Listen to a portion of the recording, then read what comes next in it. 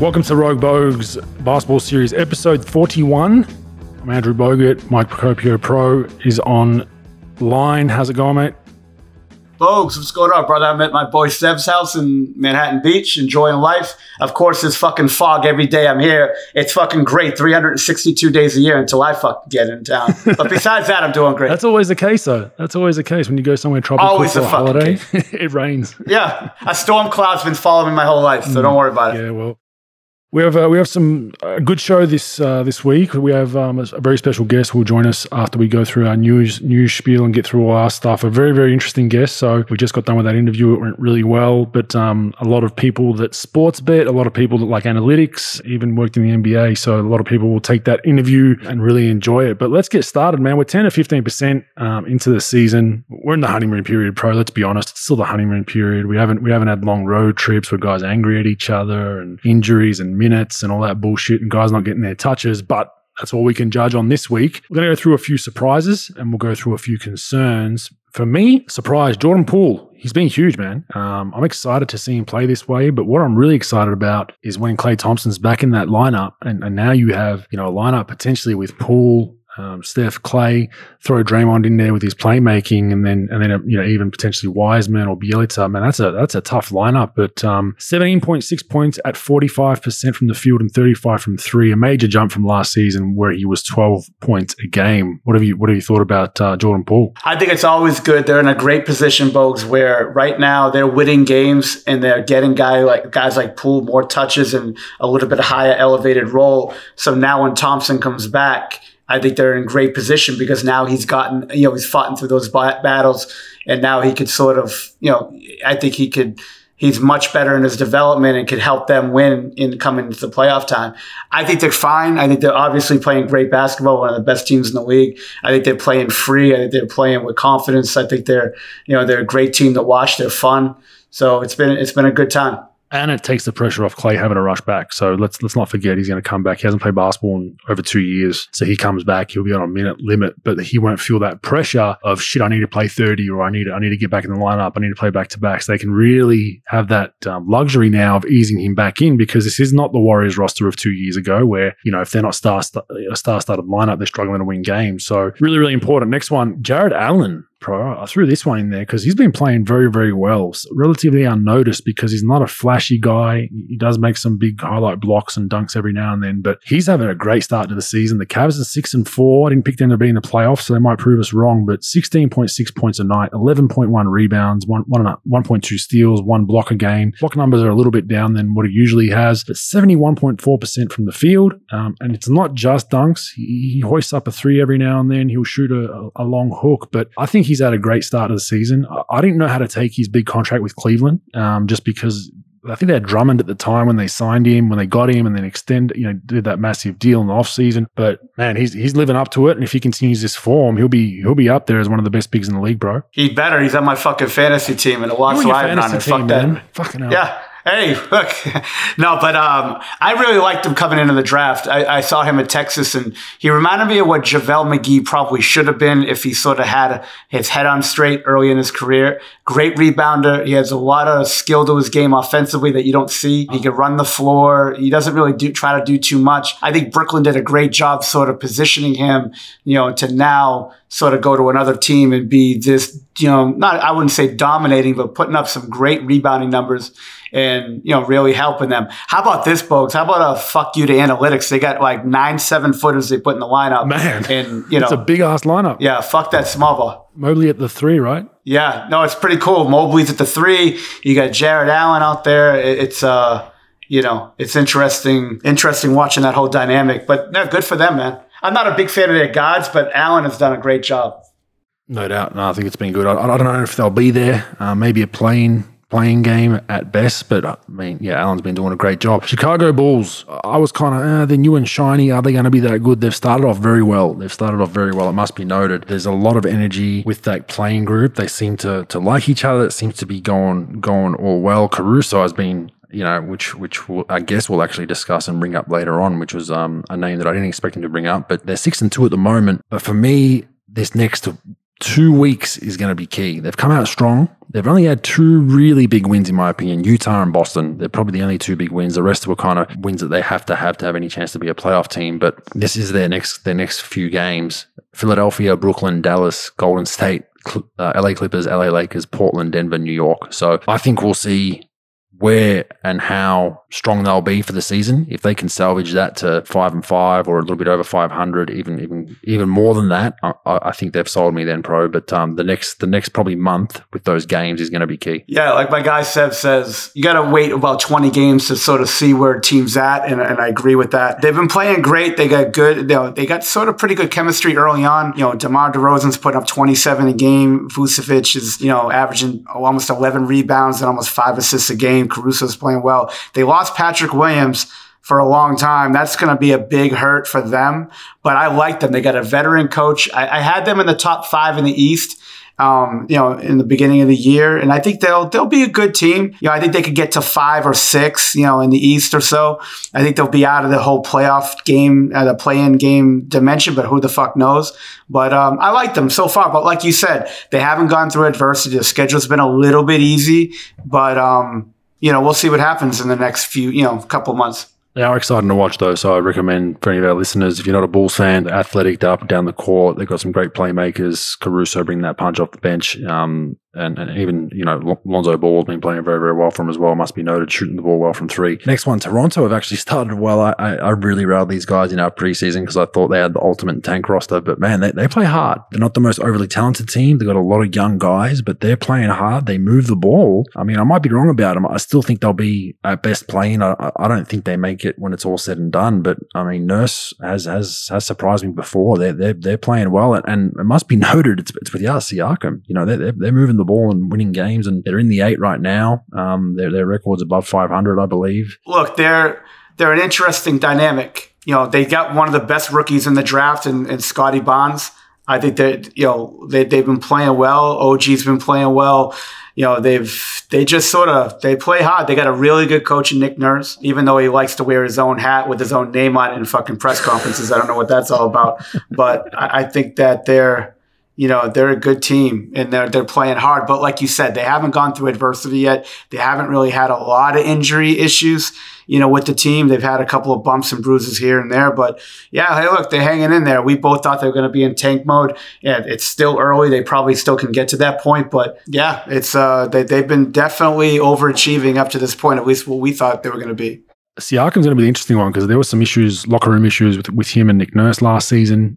Chemistry-wise, he was being a bit of a diva. Now that they're 6-4 at time of this recording, he comes back into the lineup. He better buy in because he might be the one that people look at like, dude, like we were rolling when you weren't here. So I hope he buys in. And I think if he buys in and gets back to half of what he was in the NBA Finals against us, where he basically earned his contract, they could be a playoff team. So watch that space. The last one's a weird one, Pro. I threw this in there, and most people think I'm crazy, but OKC are a surprise to me because I think they are further ahead than most people give them credit for. They will be further ahead than people give them credit for. Like everyone thinks that it's probably a 3 to 4 or 5 year project right now with them. I think they're going to come along sooner than people think. It's not going to be this season. They're not going to win a whole lot of games, but man, they're actually a competitive team. They're fun to watch. They have a lot of young pieces, and SGA is the real deal. He's a very, very good player and really developing at a rapid rate. But I guess my point with this is it's not now, but I think they're going to be better than people think in the next year or two. What are your thoughts? Well, if they play the Lakers every night, they'll be better than the 86 fucking Celtics. I'll tell you that because, they keep fucking destroying them every time they play them. But look, they've got a really good coach. I got a 2.01 grade point average from Suffolk University, so I'm not even going to try to pronounce the fucking guy's last name, but he does a great job with them. SGA, like you said, is doing a good job. Dortz is really tough. Baisley plays hard. Obviously Giddey's one of the more underrated rookies. Up to this point, he's been playing very well. And then they just got a really hard playing guys. Sam Presti, I think, is one of the top, if not the best of top 2 GMs in the league. He's got a unbelievable amount of draft picks. He's got all these guys that play hard. I think they're a couple of years away, no doubt. And then I think what you're going to see is he'll start acquiring really good players and dumping these draft picks, not this year, not next year, but probably like 3 years from now. I think that that's sort of where they're going to be. So I think it's important sort of to go through this process of, playing teams hard. They don't want to win games right now, but I think they want to stay competitive for about 3.5 quarters and then get the high draft pick again. They own about 19 people's draft picks. He's like J. Edgar Hoover having all this fucking, information on people. He's got about 26 teams draft picks in the next couple of years. So, I mean, he's got a bunch of draft picks that he could sort of stash. He could trade. He could do a bunch of stuff with. But I think they'll try to add one more big time player in the draft, if not two, and then start trying to sell these draft picks off for veterans that could really shape this team into being a championship contender, or at least in their mind in the next 4 or 5 years. Yeah, I'm going to put them as not next season, the season after. They're going to be a playoff team. I think they're going to be in there. You look at their salary numbers, man. They're dead last in spending. They're $80 million this season. They go up to $102 the following season, and the following season after that, which would be 23-24, they're at $37 million contracted. So, as to your point, they've got a lot of young assets. You can only do so much with those. They'll stock up on them the next year or two. They're gonna eventually go and splash some cash to put alongside SGA and Giddey and even Dort's been playing well. So I like where they're going, and the fact that they're playing well, even though they're not going to win many games.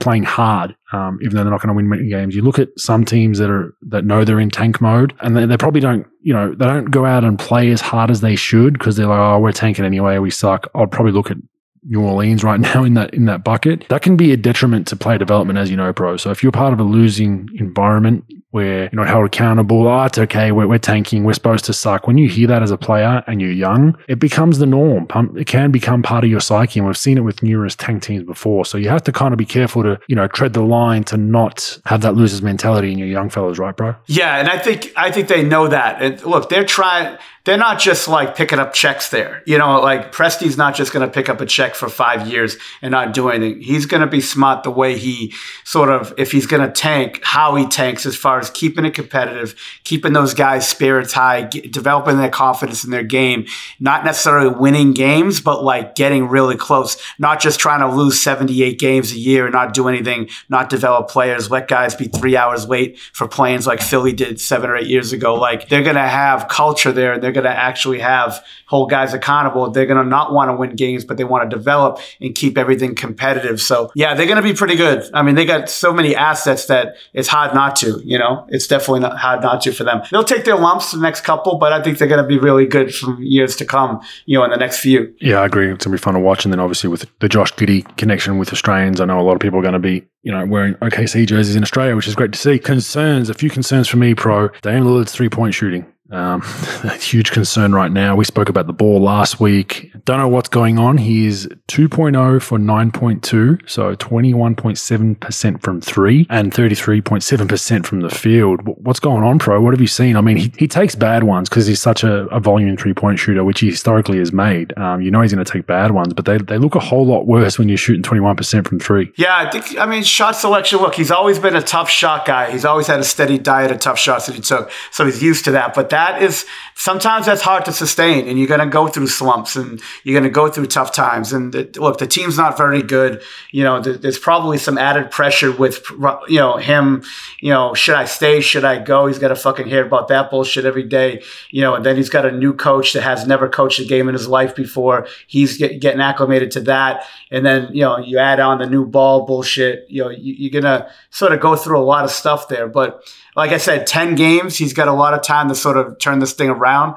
But, yeah, it's interesting. He's we talked about the slumps last week in the last week's show, and he's one of the guys that's really struggling right now. And look, he's got to figure it out. He's got to take a couple of good ones, let them fall, get some confidence and start going through with that. But look, I mean, nobody gives a fuck. He's going to have to figure this thing out and go through. He's a tough kid. Obviously, that's been his MO since he's been in the league. So he'll try to figure it out, but it's really strange with that percentage, man. He's never been a great shooter, but he's been like somebody who's probably like right on the average. He makes a lot of big ones, but his shot is like a little bit of above average shooting deal, So it's been pretty interesting to watch the lack of percentage right now. in a slump. Yeah, it's really interesting to watch, and he's even commented on it. Where some media have gone after him, and he said, does my body of work before this come into play? So it's obviously on his brain. So we'll watch that space and see if it cleans up a little bit. Maybe there's a demand from Billups for him to play a bit more defense on the other end. His legs just aren't there. Who knows what the excuse is, but we'll watch that space. Atlanta, Boston, and Milwaukee both are out of the playoff race as it stands today. We're early in the season, but which one of those three concerns you most if you had to pick one? I would say Boston for sure. First of all, we know, Bogues, the season doesn't officially start until we have a players-only meeting. The Boston Celtics officially started their season a couple of days ago with their meeting in Orlando. They've obviously won 2 in a row, and they've got a tight one going with Dallas right now. But, look, you've got a little bit of dissension with Tatum and Brown, with Marcus Smart calling him out. You got a rookie head coach that's blew some fourth quarter leads already. But that happens. Their team wasn't great as it is. But it's a little concerning about things sort of going haywire there. About, there's some questions about Tatum's toughness. There's the question about Brown's consistency, and then, with the coach, did you make the right, coaching change, to hire the right guy? I think that they're definitely, one to talk about. But Atlanta too, Atlanta made this huge run. But you know what? Teams make huge runs. You saw that in Miami, and then, sort of the hangover from the next year. You make big runs, you sort of channel it, and then it just sort of, you sort of never was that good in the first place. Who knows? But I think Boston for sure, because now you've got a little bit of dissension. I think Atlanta's really struggling, but I think you get some dissension going on, some problems behind the scenes that we don't really know about. That they could really trickle, because they've won a couple in a row, but that's, how that shit could turn real quick back to, revert back to who they really are, Yeah, Milwaukee I'm not too worried about there. But the way it stands today, 10, 11, 12, Milwaukee, Boston, Atlanta. So Boston and Atlanta aren't even in the play-ins as we stand today. So it is a bit of a concern. Boston, I guess you don't know what you've got till it's gone. Brad Stevens criticised not getting them far enough. Well, you might not even get to a playing game this season. I think they'll get in a playing game, but like I said, the preseason, they're going to be about where I thought they'd be, which would be 7, 8, 9, 10. 7 would be a great season for them, but I just don't see any upside for them to make that jump into a top 4, top 5 team. In the East, the New Orleans Pelicans gone pro. They're done. They're done, right? Mm-hmm, definitely. Scratch a line through them. Yeah, 1-9. They look... Man, we spoke about Zion being overweight, and that's a big part of it. He's their best player. He's not on the floor. New coach. It just doesn't look good. It does not look good. Valanciunas is having a good year, putting up good numbers on a bad team. But I think it's safe to say we can put a line through them. We don't need to get into that too much, I don't think, because there's not much more to say. But the last one I want to finish with is the LA Lakers aging roster. LeBron is now hurt. He's out for a week or two. Could go further with an abdominal strain. Where do you see them? Do you think they really have a chance to win a championship just because of the names on their roster, or does this look like a pretty bad fit? Not at all. I really don't really see where this is going to go. What missing players could really make huge differences for them. They've got this is the problem with doing the Miami Heat 3-player deal, where all your money sucked into 3 players. Now you got a bunch of you have a bunch of minimum salary contracts. You signed a bunch of aging players that are injury prone, especially because of their age and just their history. And there's no other offense Tucker Horton's very overrated in my opinion. He's a very average player. Wayne Ellington's a spot-up shooter. Their biggest problem is defensively. There's nobody that could really shut guys down. LeBron can do it, but LeBron can't do it for 82 games. Oh, both ends, he can't be. Yeah, so it's just going to be tough for them. I think that offensively, the spacing with Westbrook and can you really provide enough shooting? I don't like their bench all that much. I think that just going to be, it's really hard. I can't really see them turning it around. Again, it's only 10 games in, but look, they've been scraping by against teams like fucking Houston, where you should be pummeling them. I don't care if you got LeBron James or not. You lose to Oklahoma City twice. This does not look good right now. And I just don't know where this next player is going to come from, or this next, offensive wave from them is going to come, or defensive stopper. So I think it's going to be tough for them. I really do. Yeah, I think it is. I think it is what it is. They'll be somewhere in the middle of the West, but I don't like their roster. I don't like the way they play. Westbrook's a great player, but I think for him to excel, he needs the ball in his hands for 90% of a game. You're not doing that with LeBron and Davis there. It just doesn't. I don't know. They're going to push Davis back to the 5 for stretches. Does he get hurt again? There's a lot of question marks, and age is the biggest one. So we'll watch that space. All right. I'm going to call it. Sava's gone. The Phoenix Suns owner, I think he's gone. It's a matter of time. The question mark is he seems like a guy that will fight this in court. So that could go for 4 or 5 years. So by gone, I mean, once the decision's made to oust him, when he's actually removed, who knows? But Earl Watson's made some scathing comments around a post game when Draymond Green and the Warriors played the Suns last season or season before, maybe even the season before that, because Earl Watson was the head coach, and Draymond was using a word that shouldn't be used really, the N word, and I guess Sava made some comments to Earl Watson about that word, and Earl Watson's been quoted on it. That's one of the things we've seen in print. We've seen many other people come out. Look, I think Sava's got some issues to him. I don't know him from a bar of soap. I think he's noted as a kind of a cheapskate of NBA owners, similar to Sterling was for a number of years. Doesn't want to pay guys. Can be, has asshole tendencies, but everything else now that's coming out just does not look good. And you want him to have obviously a fair hearing and trial, depending on if they get some evidence. Because right now it's a lot of people's opinions, and we know he's not well liked.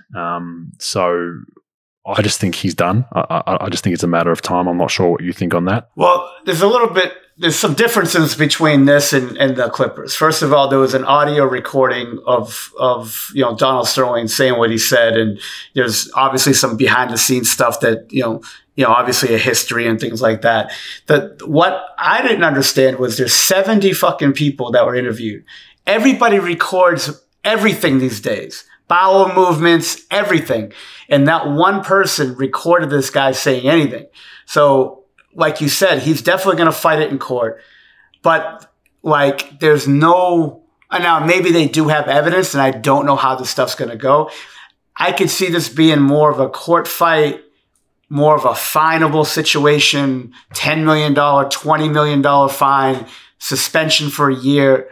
But unless they could come up with some really solid evidence as far as recording, I think it's going to be tough to just get him out. Look, Sterling's mental health was in check. His wife signed off on it too. Sterling's right. His wife signed off. Yeah. Look, Sterling's one of the worst owners of professional sports. Right. Misogynist for sure. Asshole to work for sure. Cheapskate for sure.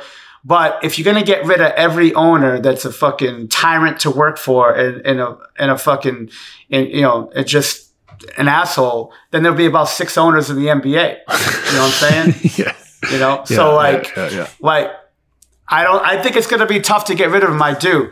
I just think the precedent of all a lot of people coming out now and just topping up with what's being said, it's got remnants of the Sterling thing. I was close to the Sterling situation because we were playing the Clippers in the playoffs at the time, so I had a bit more intel than most people. I just feel like it becomes an avalanche type thing, and they arguably made the right decision that one. But I think with this one, it's just that momentum, and it all comes down to a PR battle of how bad, how many leaks they can get off record about stuff that's been allegedly done. And like you said, there's no recording, so there's no smoking gun. But it's going to be interesting, and you follow that up now with Neil Olshey being investigated for workplace misconduct in a similar vein. Obviously not the owner, though. You think he holds his spot? No, he's gone. I've heard from other people that he's, look, in today's landscape, you can't be harsh on people at all. And he berates people. He likes to yell and scream. I don't know how right or wrong that is, to be honest with you, because that's his management style. But it started with that owner, with him. She wanted Becky Hammon. He wanted Chauncey Billups. He won the battle on that, but I've heard there was a lot of bad blood there. It started with that. And again, when the league doesn't start the investigation and their team does, it doesn't say a lot about what they think of you there. So exactly. I can't see him surviving that. I mean, look, but here's the thing, Bogues. At what point, you can't swear at your staff. You can't. Yeah, and I don't know what he did, or it really hasn't been clear about exactly what he's done besides berating people. But I don't think it's a sexual thing. I don't think it's like a rape thing or dating an intern or something. I think it's just more berating staff and being heavy on staff. But like, at what point is that too much versus, okay, well, like, because I'll be honest, like owners look the other way with coaches that treat their coaches like that. That are like tyrants and players, right? Like if they win and they're a quote unquote championship level coach, they'll let a lot of shit go. So at what point? Now I'm just saying, like, if Portland Trailblazers went, Western Conference finalists and they were 9-1, do you think would there be an investigation right now? Yeah, it's I don't know. But once, like you said, once your own team is hiring people to investigate you, start wheeling up that suitcase from the basement and filling it up with some of your things because you don't have long left. The Sava one's going to be the interesting one because I truly believe if they attempt to remove that team from him in whatever capacity, he's gonna fight tooth and nail. It just seems like his personality. I don't think he's just going to walk away for a settlement sum because I think his pride's at stake. All right, Ben Simmons has been excused for the most part for a mental health break, so we have to talk about this again. I want, in capitals I've got make it end, please, but we have to mention it that Philly now has again reinitiated fining him. So apparently they still want him to be involved in developmental individual workouts. I think they've hired a team psychologist, or they have a team psychologist that he's supposed to be working with, which he isn't. So Philly have now formed a crafty way to say, we're fining you because you're missing these appointments. But Pro, can we just make it end, man? Let's just make this thing end so we can stop talking about it. Ben can go on and continue his career and hopefully have success, and Philly can potentially compete for a championship. Are we asking too much to try and make that fucking thing end, or what? No, Bogue, seriously. You know how you compare this to the NBA? It's like watching me without my shirt on. I mean, no one wants to fucking see it. Get rid of it. Like, yeah, you're right. Let's get rid of it. It's a fucking eyesore because it's like, they're just going to keep going out. It's like a divorce fucking hearing, right? Like they're just going to keep both, like one side's going to say mental health. The other side saying, you're not being a professional. We're doing everything we can. And look, I think Daryl Morey is right. They should do this. But again, this inner fighting is not going to help his trade value. But they're winning without him. So they could probably chill right now a little longer than if they were 1-9 or 5-5, or something like that. So they could chill with this a little bit. It doesn't help their trade value. Just get it over with. Trade the fucking guy for CJ McCollum, do something. But they're going to wait.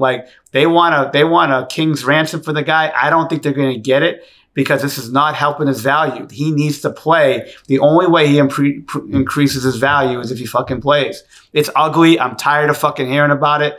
But I mean, it is news, so we got to talk about it. Yeah, and that's what I think. If you're a potential trade suitor, do you look at that mental health stuff as a smokescreen to try and get his way out of Philly, or is it really an issue? Because that could be the other thing that most teams, unless you got Rich Paul on the phone telling teams, "Hey, we're just using this as cover. He's really got no mental health issues." We don't know. We don't know the details around all that. It's a chess game right now. Bose, let's be honest. Anytime a fucking NBA player wants to get out of jail free card, number one is mental health. Number two is I got hacked. You could do whatever the fuck you want to do, and then you could claim mental health or you got hacked, and nobody says a fucking word to you. So, speaking of which, what are you going to do? Speaking of being hacked, Karl Anthony Towns has allegedly been hacked, Pro. So you hit on the head. Yeah. He liked the tweet. Apparently, it's petty liking a tweet. Just stand by it. You liked it. You're not playing well. You're not getting enough touches. He's third in usage on the Minnesota Timberwolves. He liked a tweet that said #FreeCat, and then put out a tweet that said, "Just changed my password. We solid on here now," with the emoji of a padlock. So someone, man, these hackers, pro, these hackers are becoming more and more brazen. They now have resorted to hacking an account and liking a tweet. That was all they wanted to do. That was all the hacking escapades. All it could do was a click on a like, and they've just done damage, mate. That's hacking 101. Bogues, I commend him because he changed his password from "get me out of Mini" to "get me the fuck out of Mini." So he's changed his password. It's done.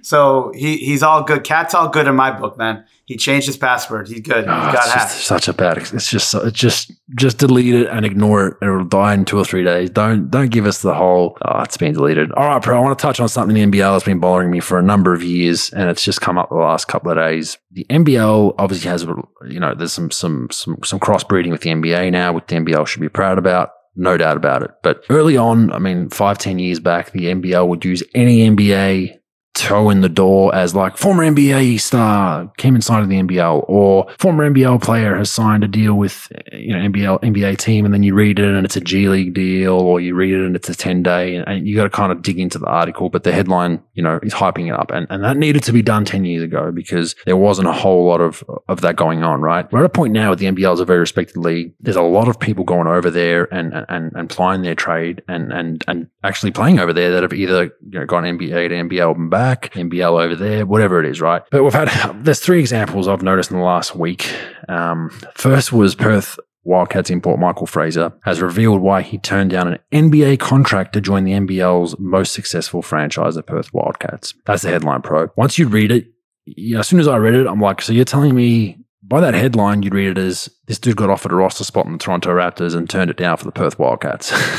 That's how the headline reads, right? And you read it and then it's an Exhibit 10 deal. Okay. They just got to stop. We got to stop doing it. We got to stop doing it because fair weather fans don't know the difference and they think, oh, wow, we got an NBA player. But most people that know basketball, like that's kind of bush league. You're leaving a lot to be desired. Another example, and a very great player, don't get me wrong, one of the best in the NBL, Chris Goulding. He had a workout with the Golden State Warriors last week. Dean Vickerman on a podcast with Liam Santamaria, who covers NBL here, gave a comment. And look, he's the head coach. He has to give comment like this, but this is what made the rounds. This is what was the quote in the quote box on all the photos. It said something along the lines of, Golden State Warriors gave amazing feedback for Chris Goulding. And I get you want to promote your player, but let's be honest, if it was amazing feedback, he'd be still on that roster, right? So, and I think I'm not taking anything away from Chris Goulding. He's a fantastic player, but we're overhyping something that's not there. And I'm sure he had a great camp and all that went well, but it was most likely they either had to cut him to make a roster spot or they offered him a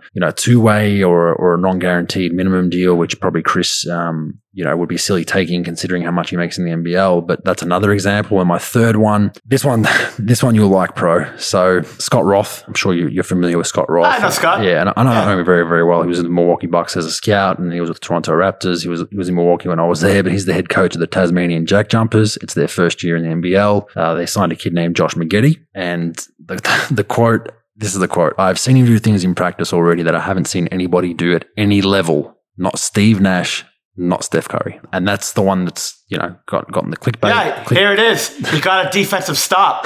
All right. Nashi or fucking Steph hasn't gotten a stop yet. But yeah. So maybe he's right. Go ahead, folks. Maybe he's right. Yeah. But that's my point. My message isn't to, there's a lot of crossbreeding between NBL and NBA. You've got Josh Giddey over there playing very well. You've got Torrey Craig over there. There's LaMelo Ball, promote the shit out of it. I mean, I went over for NBA, NBL, back to the NBA and actually played minutes. Like, promote the hell out of it, no problem. But this kind of stuff, I think it leaves a lot to be desired in my opinion. I don't know how you feel about it, Pro, but it's just something the NBL does not need to do in 2021. No, folks, me and my boy Seven in LA, we're going to write a book about pro basketball. It's titled Everybody Lies. Everybody fucking lies, folks. Players, staff, management, ownership, everybody fucking lies and bullshits. Yeah, they don't need to do all that stuff. But you know how it is. Like, everybody's caught up in winning interviews and winning the press conference. Yeah, but 10 years ago, my point is I get it 10 years ago when no one really knew what the NBL was in the NBA. Yeah, you don't need it. The NBL's built itself into a position where it's a very professional league. They're addicted to it, folks. Folks, they're addicted. They don't need it. It's a great fucking league. It's one of the best developmental leagues to the NBA, going right now. It's probably better than the fucking D League is, in developing players. So, yeah, I get it. They don't have to do it, but they just, like, those PR people are fucking addicted to it. Seriously, it's like those guys that you see at the fucking casinos that smoke 98 cigarettes and been on a fucking 8-day bender. They're addicted to it. It's in their blood. We gotta overblow this. We gotta put too much A1 on steak. It's a crack addict. It's a fucking crack addict. Look, my message is just stop doing it. NBL, just stop. It's promote Josh Giddey, promote Torrey Craig, LaMelo Ball, anyone is legitimately. We don't need to do the fringe stuff. No one in their right minds believing a guy turned down and when you click on the link, you can get the actual full information. But the clickbait headlines, who knows? Is that the writer's fault? I don't know, but I think it just needs to stop. Agreed. All right, let's move on, Pro. I'm not sure if you followed the Liz Cambage debacle call it that, I guess. You probably haven't been over there, but her hearing has happened regarding the comments that we once discussed during the Olympics, that the blow-up that she had that got her kicked off the Olympic team. First off, it was Basketball Australia contracted an independent panel. Of course they did. We don't know who that panel is, who they are, what they do, what their names are, how many are on the board. We know none of that. Anyway, it says one incident did engage in conduct that brought BA into censure. The other 3 charges were dismissed. She has been issued a formal reprimand. So the matter is now finalised according to Basketball Australia. In Australia, Pro, I'm not sure how it is there, but do you guys know about people that put out statements, dropping them on a Friday afternoon? Is that a thing over there? No, I don't think so. In Australia, the biggest media days are Monday, Tuesday, Wednesday, obviously. Weekends are more akin to sport with newspaper, media, print, all that kind of stuff. So whenever people usually have bad news or stuff they want to get the minimal attention, you drop it at like 5 p.m. on a Friday afternoon. Why? Because people are headed home. Their minds are on the weekend. No one's reading the news. This got dropped at 4:59 p.m. on a Friday, right? So the questions I have, first one is what the fuck? That's my first question, because it says the matter is now finalised. I want to know what were the charges, because we don't know. What was the reprimand? We don't know. Who was the independent panel? And the reason why I'm bringing this up is this sets a very bad precedent for any future indiscretion from a player, male, female, whatever, in the future. What I mean by that is we don't know in print what was said. Everyone in the basketball community in the whole of Australia, if not the world, knows what was said. You know, I've got some friends on the Nigerian national team that have directly quoted with what was alleged to be said, and what, like we've said, it's words you never want to hear. So I think the fact that it wasn't on record publicly helped the case. And Basketball Australia and the independent panel can hide behind that. But if this was in print, what was said, it'd be a whole different story. But the precedent is bad. Why? Let's say player X plays for the Boomers or the Opals in the next Olympics in Paris, goes on a tirade using words that should never be uttered in public. All I'm doing, if I'm representing that player, is printing out these charges, the reprimand, putting it on the desk and saying, my player apologizes, and you'll take that minor reprimand and throw out the other 3 charges, please. Is that not right, bro? 1,000%. It's bullshit. It's bullshit. I cannot get my head around it, because it's gonna happen. It's going to happen. And that player's counsel or lawyer or agent has every right now to say, okay, this is where Basketball Australia and your independent panel stands. Now, I assume Basketball Australia or somebody will, we've got a different independent panel now. They made a mistake. But that's not going to be good enough in the court of law. And Basketball Australia is publicly funded, and they have people to answer for this. And there needs to be more said. This is remember, this is a player that got booted out of an Olympic Games, a star player that hindered the medal chances of the Opals. But now all of a sudden it's a minor reprimand. Not right, bro. Yeah, it's completely bullshit. It's just politics. It's just complete fucking bullshit. I don't know how much I just, because that word is such a fucking evil, vile word, and to say that and to some of the shit that she said, I mean, what people told me that she said, it's disgusting. But what are you gonna do, Bogues? It's one of those things you just go and you move on. Yeah, it is. But I'm obviously passionate playing for Basketball Australia and the Boomers, and we talk about culture, we talk about different kinds of things. And look, I've done controversial and said controversial things before. Nothing akin to what is being discussed. Nothing like that. So what I'm saying is, there needs to be ramifications for this, so it does not happen again. And unfortunately, the penalty is gonna actually, probably assure that this does happen again, because the penalty is just not there. It's like, is that all it is? I might say something that's on the line or over the line, borderline, derogatory, allegedly racist, allegedly talking down to other nations and countries, and I'll just get the same penalty. It's a bad look. So I hope there's some, I don't know what the appeals process is, but it is a publicly funded organization from the taxpayer. So I would hope somebody looks into who that is, and I would love to know who that independent panel is. They should put their names to this decision. Hey, I'm smelling Bogut podcast number 17. All right, we open up the fucking investigation, Bogues. In conversation or the common sense? Whichever one you want, Bogues. Well, podcast 17 is rating more than the Basketball Series Pro, so I think it's hey, starting to have you in our sights. You get what you pay for, brother. No doubt. All right, so we'll wrap that up. Stats, useful or useless? Here's one. What the Warriors' defensive rating through 8 games is a league best 96.0. This is a number that has not been reached for a full season since 2004. The Warriors' points allowed in the last 3 games, 82, 92, 85. They have the best defense this season and currently the best by any team in the last 18 seasons. That's StatMuse. Useful, useless? Useless because of the teams that they've played. Yes, they played a couple of decent ones, but I think they've played, I want to say they played Oklahoma City multiple times, and they haven't played, it's only 9 games in, of course. And plus, I have no idea, no one can explain to me what fucking defensive rating actually is, so I don't even know that, but I'm just saying it's just so early and they haven't played any, they played some good teams, don't get me wrong, but it's 50-50 on the good teams versus the teams.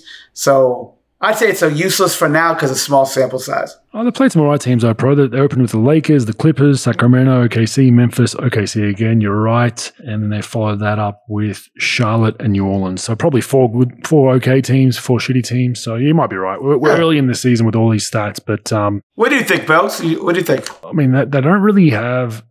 The fact that they don't have a shot blocking big back there for the most part, I mean, they do for stretches, but Bielitsa's definitely not an imposing defensive figure. He plays big minutes. They do go small with Draymond at the 5 a lot, which helps, but to get that number, it's still impressive considering that people label Steph as not a great defender, very good scheme defender, very high basketball IQ, but they label him as not a great, one-on-one defender. Jordan Poole's young and still learning.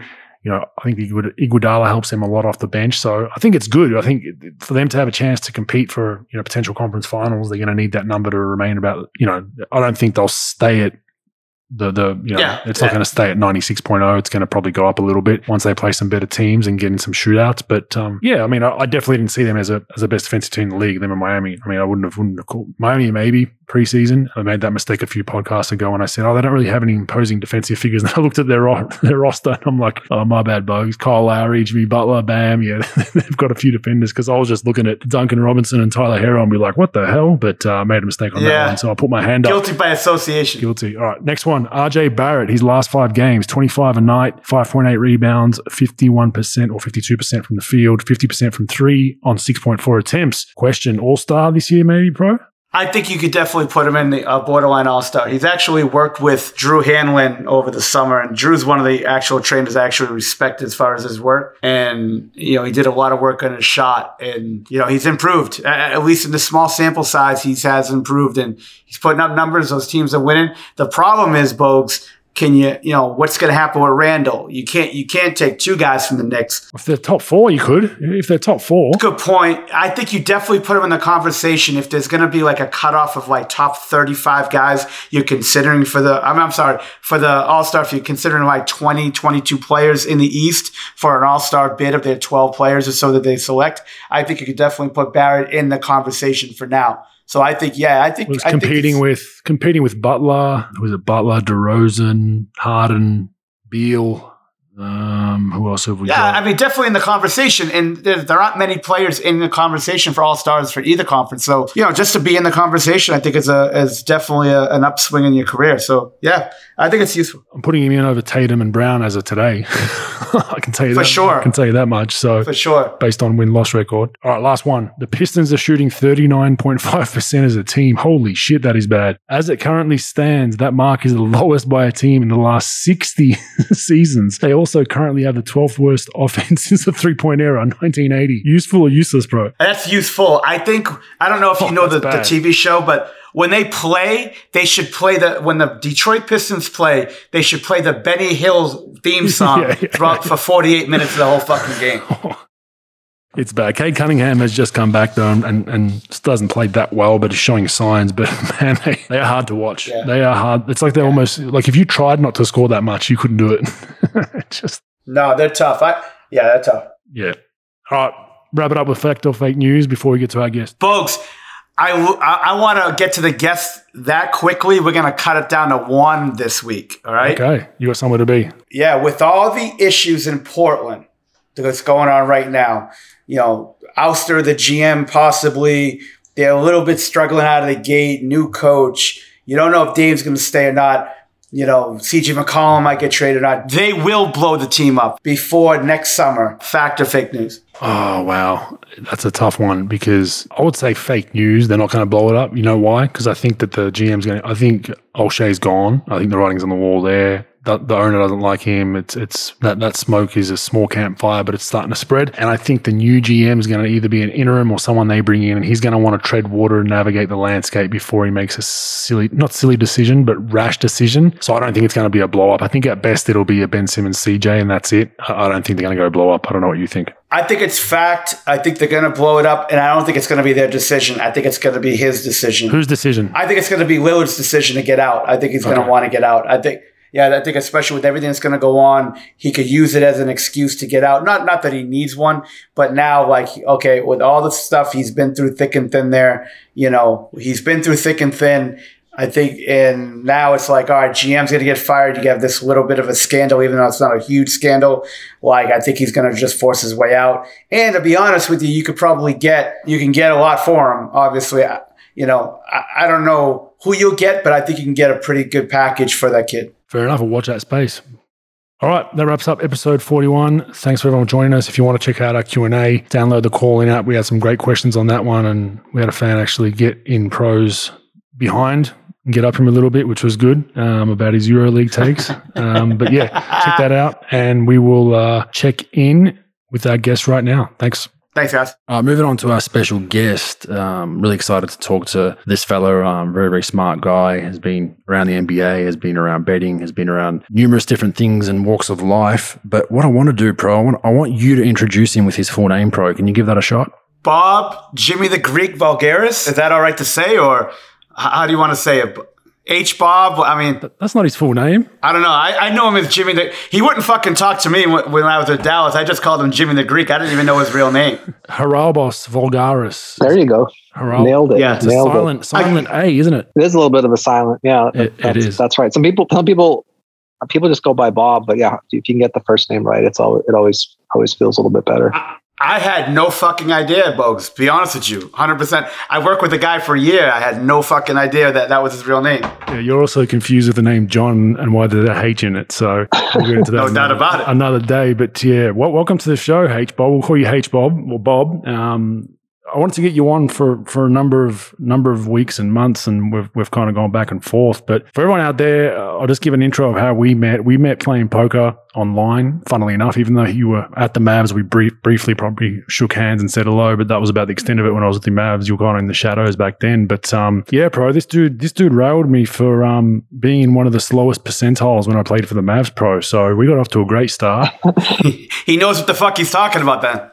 No, you probably beat me in a pot, and I was probably irritated. That's probably where that comment came from. Yeah, we're going back and forth. I didn't lead with it. That's for sure. It's the truth. You weren't. I was running on one leg that whole season and slowing down in my career, so I'm not going to hide from it. I was one of the slow dudes in the NBA. This dude's like, we're going back and forth talking shit via an app, funnily enough, and that was my first rendezvous with H Bob. But I mean, I didn't really know much about you, to be honest. I had to, Phil Hellmuth, of course, gave me, your resume and your social security number and every detail about you. But other than that, I did some reading and obviously you've had a really interesting life to this point, and that's what we want to get into early. You've been labeled as the NBA's greatest bettor ever. Now that's a pretty big title, but before we get to that, just tell us about your upbringing. Obviously Greek heritage, Greek family. Your father, I believe, was an avid gambler, loved to have a bit of a punt, grew up in Canada. Just break us through all that and we'll get to how you got involved with betting a little bit later. Yeah, for sure. So I grew up in Canada, Greek Canadian parents. Both my parents, born and raised in Greece, moved to Canada independently when they were quite young. I think my mom moved when she was around 17 or 18. My dad in his early 20s. They met up there. My dad got a job washing dishes at Kentucky Fried Chicken. That was his first job in Canada, I believe. Kind of built himself up.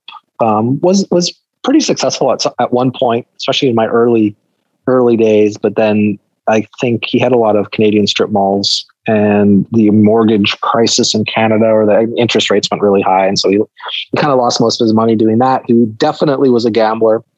So I grew up around the racetrack, the horse racetrack, and then kind of got involved in NBA basketball.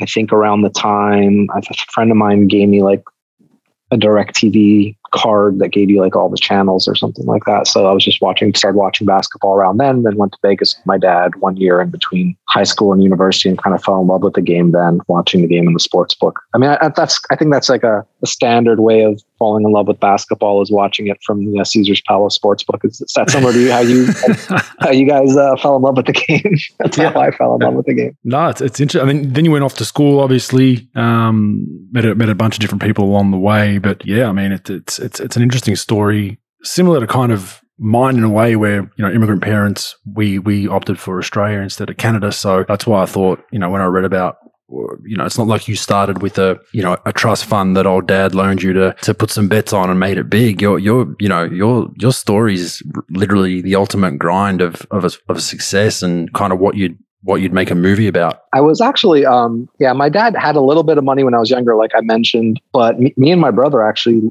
looked after our family.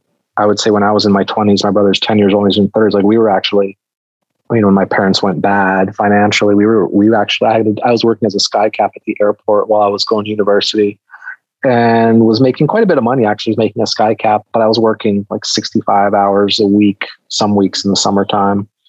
But yes, I was saved up a bit of money, was gambling a little bit more then. Obviously, I think everyone's kind of heard the story of me putting my sky cap savings, which was, I think at the time was around 60 or 70,000 Canadian. I forget exactly. It was around 50,000 American, whatever the exchange rate was, on the Lakers to win the NBA championship in 2000. That went well, or 90, whatever it was, 99, the year, first year Phil Jackson was their coach. What did they give you? 6.5 to 1. It was a pretty bad bet. It was a pretty bad bet, to be perfectly honest, just because, I mean, I wasn't like super sophisticated about gambling back then, but I would never do a futures bet like that now, where you're tying up so much of your bankroll. I wasn't betting on credit. I had to like post up. So I was like sending cashier's checks to all these like random offshore sports books. I think the Greek was one of the ones that took a bigger bet for me, BetCris, Caribbean, a bunch of different ones that were around then. So I kind of spread it around that way. And then I just grinded away in university, just kind of like forgot about it, didn't really pay much attention until the playoffs, and then it started to get a little more serious once they got to the playoffs. And that was their first chip, right? In the 3P? Yeah. I started betting them. I went to Vegas again that year, just before I went to school, before I took a week in between university starting, and went there during the beginning of the season. And I think Kobe was hurt at the start of the preseason. And they went there and they had the triangle. They had like, I think AC Green was playing like significant minutes. The whole thing was kind of ridiculous, but they definitely had a system in place that kind of led me to believe that. I watched them the previous year in the playoffs, and they just weren't they were a really talented core, but they just didn't really have any type of coaching philosophy in terms of how they played offense. And so I was like a big Phil Jackson fan at the time. He was certainly pretty good at managing egos. And so that was kind of the whole impetus of that. Kind of wanted to be perfectly frank, just wanted to get out of Winnipeg. That was the main thing. And I thought, okay, I can sit here. I was living in my brother's basement. I can save up money and grind my way out, and then maybe move out of Winnipeg in like 6 or 7 years, or I can just take a shot, maybe try to fast forward my life 5 or 6 years and get out of there sooner. That's kind of what I did. And obviously it worked out really well. And that was pretty lucky for me. And then I just had a decent bankroll to start taking betting a lot more seriously. And is that when you basically trampoline straight into from those winnings straight into the next phase, which we'll talk about now, where, you know, at one point you're almost 70% win rate with your bets. Is that where you transition straight to, or was it kind of baby steps to get to that point? A little bit of baby steps. I was betting Canadian football also. Which was really easy to beat football. At the time. Canadian football was probably the easiest sport to beat. I think it was crazy. They expanded to the United States 1 year, and these teams would play like a game in the American Arena, or maybe American Stadium, then go play in Canada. And some of the American guys don't know playing football. The field is bigger. It's wider. The end zones are 20 yards instead of 10 yards. But the American stadiums didn't have the big enough stadiums to do all that stuff. So you'd be watching a game where the end zone would be like 14.5 yards deep on one side, because it had like a kind of like a trapezoid feature to it, because they couldn't make it all as big. So there was just a lot of like interesting angles you could play. Like you could bet the unders almost exclusively in the American stadiums at the start, because people didn't really realize that the stadiums weren't as wide, they weren't as long. it was just, there's just a lot of really easy edges in Canadian football. The lines weren't very good. And I had a guy that was able to get down quite a bit of money for me. So I was doing that. As far as basketball goes, yeah, I had a subset of plays. Betting back then was just a lot easier, obviously. So there was a subset of plays that had a very, very high win rate, like 67 to 70%. But you'd only have about 200 of those plays a year. It wasn't like you'd have, when I was betting at my peak, I was making upwards of 1,800 to 2,000 bets a year, just to give you an idea, with a win rate of like 55 to 56%, maybe as high as 56.5 some years. What's the average that you bet, Bob, on that stuff? Like, what's the average you bet on a game at that point in your career? When I was first starting out, I was betting out like very small amount. After I won the Lakers bet, I think I was betting like 5,000 and 10,000 a game, pretty big unit size for then. But that was pretty big degeneracy also. I would say the first year I kind of discovered the subset of plays that I had that were really high win rate. I also met a guy who was one of the biggest bookmaker in Canada. I had beat him for a little while, and then he decided he wanted me to work with him. It was kind of a weird situation. He like some Italian mafia guy basically says, we're going to be partners from now on. I had no idea who this guy was, but someone told me, no, he's a good guy. You're fine. He's going to treat you well. So he ended up helping me get down a lot of this is like 2001. He ended up helping me get down a lot of my bets. And during that time, I was betting 60 to 75 to 80,000 a game, just because the win rate was so high. He was betting on credit, but that was a very short-lived time in terms of how much you could bet. The market got a little bit sharper around 2005. The last year I was betting was around 2014 or 2015, and that year my average bet was probably around 120 a game, 125. Some games we'd get down like 200 or 300,000, but that would be really rare. Wow. Yes, that's big numbers. I mean, Australia, most of our listeners are in Australia because pro's not really bringing much to the table. But a lot of punters in Australia would be mind blown by that. Australia is obviously a huge gambling nation, especially on horses and greyhounds and sports. So a lot of our listeners will be mind blown with that. But you found a flaw. I just remembered this now. Sorry to interrupt you. There was, I forget if it was Tabcorp. Is that the name of is there one of the TAB Tab? Yep.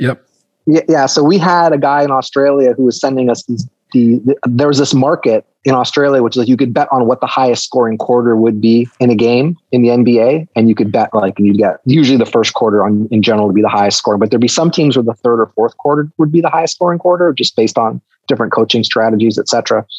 And so they would put these markets up in Australia, and we beat them for I don't think it wasn't a lot of money, but it must have been a lot of money for them because they stopped offering that market 6 months into the season because we just had such a huge edge on some of these bets. We'd get 3-1 on the third quarter. That would just, we had the third quarter at being 50% or better to be the highest scoring quarter, just based on the matchup and the rotation patterns and coaching strategies, et cetera. But yeah, I remember we couldn't get a lot of money down, but we had a guy, a friend of mine who lived in Australia, who would go around to Tabcorp and make all these bets. I think it was Tabcorp. I can't remember exactly. Yeah, it was a long time ago. But and they don't like losing. So as soon as they start losing, like you said, that whatever bet you're putting down is either going to disappear, or what they do now is they actually cap how much you can put on something, especially if you're a new account or new gambler. Bob, how did you do your studying back then? Did you have an analytics team back then, or did you just do it by feel? What was some type of system that you had back then? When I first started out, I just watched a ton of basketball games. I had 5 different VCRs hooked up to my DirecTV receivers, and I was just recording all the games. This is 2000. Around 2005, play-by-play data. There was 3 or 4, maybe 5 years of play-by-play data then, which is pretty decent data. That was all the data that you really had up until Second Spectrum and SportView installed cameras in the ceilings of the arenas, which I didn't have access to until I started working for the team, and I wasn't gambling when I was working for the team. So to answer your question, primarily started out via feel. And then as more data became available, started getting more and more into the data aspect of it, hired some really, really sharp one really, really sharp mathematician in particular, went through a bunch before I found him. And then it was so we did the Tabcorp stuff. It was all mathematically modeled. We had a simulation that would predict the outcome of a basketball game based on simulating each touch and how, whether a play would end in a turnover or a shot. If it was a shot, would it be rebounded by the defense, the offense, the likelihood of a foul, etc. Simulate the game 10,000 times and then get a prediction from there. Holy shit. And that was called Ewing, right? Yeah, that was the first one was called Ewing. Our second version was called Harden. And then because the second one used a little bit more of the end result data that we had, and then combined the two of them towards the tail end of when I was betting. And that was actually really powerful when the two models were combined into one aggregate outcome. That was probably like I'm sure you might, you heard the nuts, right? Bogues. I mean, that was the nuts. When this thing spit out a recommendation and both models kind of had a high rate of agreement with it, it would be a very, very high likelihood result that it would be a good bet. And so that's when we really started betting a lot. I'm guessing the mathematician you hired, you shit all about basketball. Would that be correct? He didn't know anything about basketball. In fact, one of our first model output that we had like a 3 or 4 point bias towards games being higher scoring than normal. And it was because we hardwired the free throw shooting for like league wide. And he had the league wide average free throw shooting at like 90% instead of 70, whatever percent that it was. And that was just like, it was just the first iteration, but it was funny because he couldn't figure out what was wrong. It should have lined up right with the average. And he was like, well, how does, he just didn't have any idea about anything. He had to explain everything to this guy. It was kind of interesting. But once we started working together a little bit more closely, it was a pretty good partnership. Yeah, no, it's just amazing that, people that break down numbers like yourself and the Wiz, that's what he's called reportedly. His name's still not stated to this day. Smart doing. You don't want anyone to poach him from you, there, H-Bob. But yeah, I mean, just the fact that raw data and numbers and guys that can study this like yourself early on especially can follow and make predictions on something that they technically have no idea about, like basketball or whatever it is. It's just kind of amazing of how much AI and data gives you. Yeah, it's really cool. Yeah, for sure. It's really interesting because I would always talk about, and this is like kind of relates a little bit to like my time with the Mavs a little bit, but I would talk to some guys that weren't really into data at all. And this was kind of the line I would give them would be like, I don't believe in data. I just watch film. I don't, numbers don't really tell the whole story, which I agree with. You have to kind of combine both. But like the one thing I would say is like, if you don't believe in data, is like, who knows more about you, your wife or Google? Like there's just no chance your wife, I don't care how long you've been married, how close your relationship is, like Google just knows more about you than your wife does, unless you don't spend time on a computer. But if you spend time on a computer and you are searching a lot, like Google just knows like the stuff you're clicking on, how much time you're spending on different ads, et cetera, like your Google, Instagram, those model AIs know more about you than you know about yourself. And the idea that you would discount data for a sport like basketball when they have a camera taking a picture of the court 24 times a second, to me, it's just, it's kind of nonsense, but I kind of get why there's a hesitancy to it.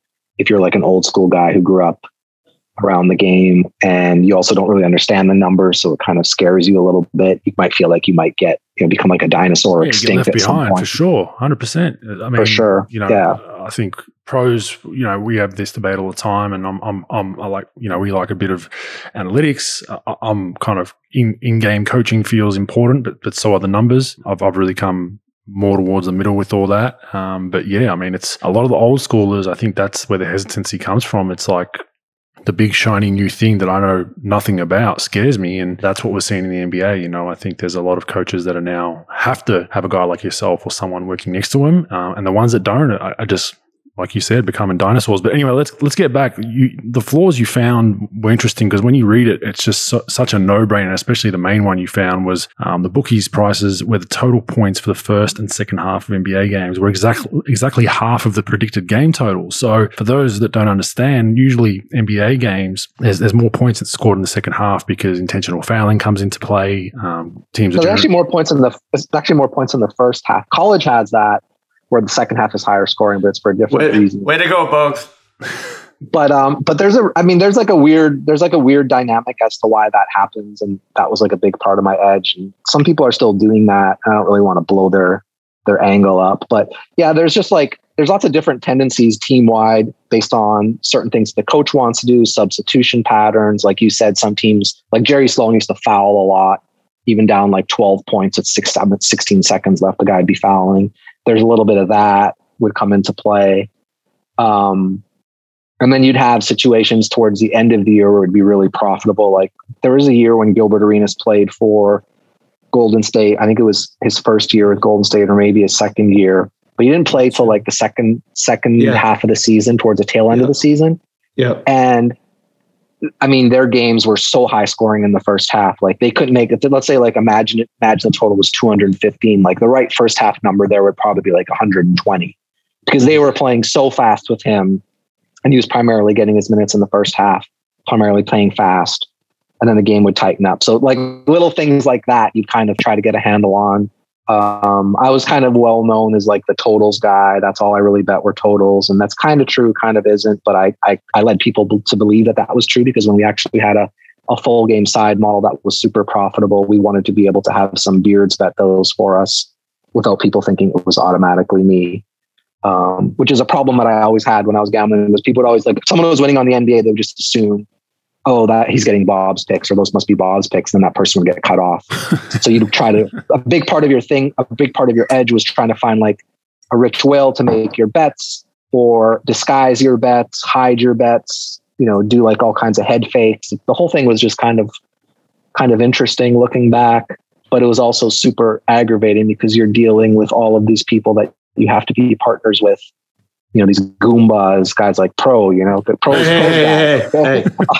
guys that Pro know growing up. You have to deal with all of but like there's a lot of them are really good people, but you're just constantly having to find new people like that to find bets. Because if I roll into a sports book and use my name, they're just going to want to bet big money on the NBA. They're going to be like, why the fuck would I ever book this guy's bets? This guy's it's like when Pro shows up at Sizzler and the all-you-can-eat buffet and the light starts flashing. Like, do not. I'm not a meat guy. It's more of a if you're telling me a pasta place, yeah, you're right. Absolutely. All you can eat. Don't let this guy in. This Homer Simpson. I love the fact that Bob remembered that I got mafia ties when I was growing up. Though I appreciate that. That's great. you'd always talk about that stuff during those would be like the big jokes. Well, Bob, you didn't respect when I was going to get arrested. Yeah, you didn't. Hey, Bugs, he respected nothing I had to say at the table as far as basketball. So I had to fuck with him about tomfoolery, mob stuff, and him being Jimmy the Greek betting on games, which he obviously didn't bet on games, but I like to bust his fucking balls about it, which is great. That's not true that I didn't respect your work. And I know you know that that's not true. I actually did. I actually came to respect you a lot more or appreciate you a lot more after you were gone, to be perfectly honest. Oh. I thought some of the stuff that you were doing with some of our players was really helpful and obviously you worked primarily with Luka your first year there. The first year I was there. Yeah, that was like the main guy you were working with. Let me clear that up. I never really worked with Luka. I was his guy. I was his sounding board, and I just because no one else would really fucking talk to the kid, and I would let bust his balls, and then I just fucking be around talking to him. But you also worked them out a lot. You did a lot of skill stuff with them. Like you should be. You did a lot of that. A little bit. I'm not trying to get a job off the kid, but yeah. What I like about you is there's so many people who have tried to attach themselves to this guy's success. Bob, here's the thing. I knew the fuck I was getting fired already before training camp. I knew I was fucking getting out of there, right? Why did you know you were getting fired? How did that happen? Me and Carlisle were like fucking Iran and Iraq, especially at that last year. And I won't go back. I won't get into it, but I knew I was gone. There was no fucking chance in life. So I just sat there and did whatever I needed to do. I didn't try to attach myself to anybody to try to save my job. I knew it was like a fucking count.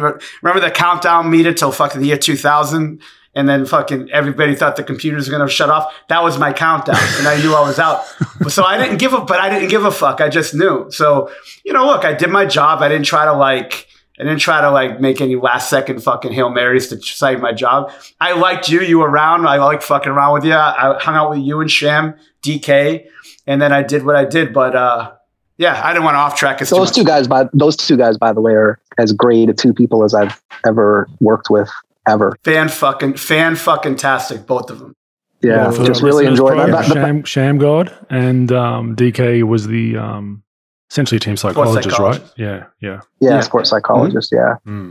Yeah. But it's really solid people. I mean, so I appreciated the work that you did just because I felt like, you had you were specifically there to help players get better. You were a skill and development guy. Sham's a great one as well. But aside from that, I felt like there wasn't a ton of coaching staff members that were like big on player development. You guys were the main ones. And so once you left, then it was just Sham, and Sham's like working everybody out. You know, Sham, I mean, I would be like, we'd be talking about players that need to improve this or need to improve that. And there's only so many hours in a day that, I mean, Peter Pan, I guess, is the other one, but that you would get where Sham could actually be able to work with everyone. We had rookies. It was so that's why having you around, I appreciate when you're around, because you're just another guy that could go and work on skills with players. Yeah. And that's a big thing. The players got to keep on improving adding to their toolbox, especially as the game keeps on changing as much as it has. Especially if you're not playing too. A lot of those guys that pro work with generally, you know, could have been, you know, guys that fall out of rotation, guys that need to get extra reps up. So for, you know. Yeah, I was more of a catfish as far as like bottom. No, seriously, like bottom feeding, like as far as guys who didn't play. Like Luka, again, the whole thing with Luka is he didn't play Summer League. And like I just started fucking around with him and talking to him, and nobody really talked to him because he wasn't going to play Summer League. And then I don't know if they were intimidated or what, but I just fucking talked to him. But like everybody else, like Ryan Brokoff, you know, all these guys that like didn't play, that we like, you know how it is, Bob. Like, you know, you're not going to get on Twitter fucking working out guys who don't play. So like, there's not going to be a lot of people who jump to work out guys like that. And I'd rather work out guys like that to try to, you know, maybe make them like from the 12th guy to the 10th guy and grind it out like that. Yeah. So let's get off me, because no one wants to talk. No one wants to hear a fat fuck talk. Pro, I'm liking this, H Bob. You're grilling. Yeah, no shit. Hey, Bob, let's come on every other week. Yeah, come on every other week. That would be great. No, go ahead, man. So go back to your stuff. So we get back from the betting. You obviously do real well for a number of years, and then talk us through the losses. You had a long run. It's quoted as Bob hit the wall in 2004 when he went on a long run of losses, losing a third of his bankroll in 1 month. Is this true? Are they sugarcoated that? And what happened? I lost a third of not my total bankroll, but not all my money, but the money I was using to bet that year. So I had some other stuff. I had some investments and some other stuff that I was trying to diversify out of. But yeah, it was in 2004. So I think like, it's funny because looking back, I thought my edge had disappeared because I had like this ridiculous edge on this subset of plays, but my edge didn't disappear. It just went from being like where I was stealing to where I still had a chance to lose. And so I started to press a little bit. I don't think I was making great decisions. The main part about that is that kind of made me lean more into having like an actual model versus, because you guys can relate to this, is when you're gambling and you're making like, you're the final decision maker and it's your subjective view, but you're having a bad day, or you're like, you had a fight with your girlfriend, you have this, something happened. Like it totally affects, or you have like, you're on a losing streak. Like you don't think as clearly. I wasn't nearly the robot that I am now, or I just tilt, baby. Yeah. I wasn't really tilting. It's just like, you don't make the right decision. It's hard to make the right decision. And so that was more of why I leaned on having, I wanted to have a model built, because I wanted something that could just be perfectly, transparently unbiased at all times. And so having that as like a kind of like a crucible that you could lean on was important to me. And so I spent more time devoted to that. I also started playing a little bit of poker around then. I think that was, so 2004 was like my worst year around that stretch, but I still won money that year. It's just, I was up so much in the first half of the season, and then gave a lot of it back in the last third of the season. Last little bit of the season was for the most part. I mean, I can't remember exactly what went down, but it wasn't a great year that year, but it certainly wasn't like a massive losing year either. Yeah, it's on record saying that then you employed a different style of a more grinding style of betting post that. Yeah, some smaller bets on edges over a longer amount of time. Yeah, not even so much like smaller bet sizes, just like the way I would look at it, it would be like, okay, when someone wants to ask what your win percentage is, like if you have a 70% win percentage, but you're only making 10 bets a year, that's like, okay, great. Now you've just profited, like whatever amount of profit that is not a lot. But if you have like a 55 or 56% win percentage, but you're making 100 bets a year, that's way better. And so my goal was just to get like the max profit. And so if that meant that we were making like 54.5% expected bets, we would make those. And we would bet a little bit more on the higher perceived value bets, and then grind out on the smaller ones. Just like look for every edge, and everything was more automated then as well. Yeah, it makes total sense when you look at the numbers that way. But I guess this is the parlay into who you spoke about earlier, which is, commonly known as the Wiz. You went into, hiring some people. You trialed a bunch, as you mentioned earlier.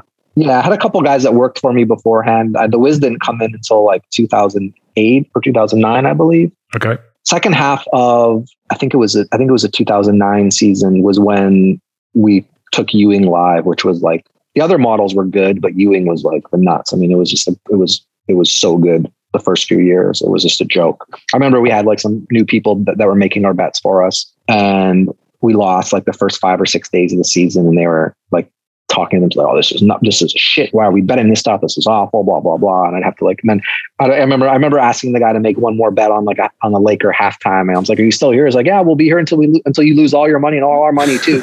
Because the guy was just like such a jerk, right? He was just like a whiny little jerk. And I think we ended up finishing up the first month, or not the first month, but the month of November with like a absolutely absurd ROI. And the guy I basically told the guy next, I was like, I said, do me a favor, just make the bets and keep the commentary to yourself, or we'll find someone else to make our bets. And he's like, okay, I got it, I'm sorry. But yeah, there's just a lot of that, like dealing with a lot of different people. But yeah, the Wiz stuff, when we got the simulation going, that was when it really started to take off a little bit. And that got you to 2009, where, you really crushed the second half of the NBA season based on having all that behind you. Correct. Yeah. And then crushed the start of 2000. I took half a year off in between because I did some consulting work for a team, actually the Mavericks. Again. It was the Mavericks because it's noted as an anonymous team. So it is confirmed to be the Mavericks. I talked about it in the Pablo Torre podcast that I did. But yeah, I worked for the Mavericks the year. Just started like around a little bit before the trade deadline until the start of the next season. Like Mark, I think I wasn't getting paid very much money. So it wasn't really, I just kind of wanted to try something different because I was making a lot of money. Well, just so you know, it was not a lot of money to him. It was like probably $975, $1.2 million, just so you know, that's probably the number. No, I was getting paid. My first contract with the Mavericks was, I can't remember. It was under $250,000, 150 for sure. Yeah, for sure. Like starving in the streets, right? No, but I thought like I'll do this. I know this guy doesn't know me from anyone, so I'll just take whatever, just prove, do some stuff, see if he trying to prove myself. I did it for half a year, and I was like, yeah, this isn't. I'm not gonna. And then he was talking about hiring me for the next year, and I was like, yeah, that's not enough money. Like, I'm not coming back for that. I'm going to go back to gambling and make some real money. So yeah, it's a business decision, bro. You got to, he took a pay cut for half a season to see if you liked it. And then, well, he's about to say, hey, pro, stick to the fucking podcast. I don't want to hear I don't want to hear the fucking words. No, I don't think about it. I remember asking. I don't think I ever disparaged you, pro. You're making it seem like I gave you a hard time. I think I asked you one time. You were warming up some guy, and he was shooting long twos, and I was like, "What do you think the expected value of that shot is?" You looked at me like I was a fucking alien. Well, everybody looks at me like I'm an alien, so I was just like, "Okay." I remember I had another conversation with a player too, and he was like, "How can you score 0.8 points? That doesn't. It's impossible. You're never going to score 0.8 points." I think DeAndre Jordan walked by and he was getting paid like 25.7 million or something. And I was like, "Do you want us to get paid 25 and just round off to 7? That's how points work." And he was like, "Oh yeah, I get what you're saying now." Yeah. See, I think if you busted balls back, you could have been the first sort of analytical guy in history to actually like bust a fucking player's balls back. I didn't mess with the players though. Yeah. I didn't really mess with the players. No, you didn't.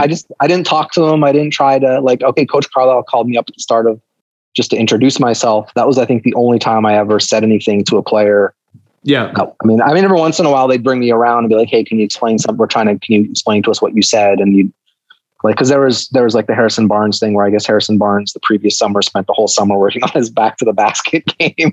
And, like the whole summer literally worked on his back to the basket, like ear rub, all these plays they were calling for him. And then we were like, okay, we don't want to take as many long twos anymore.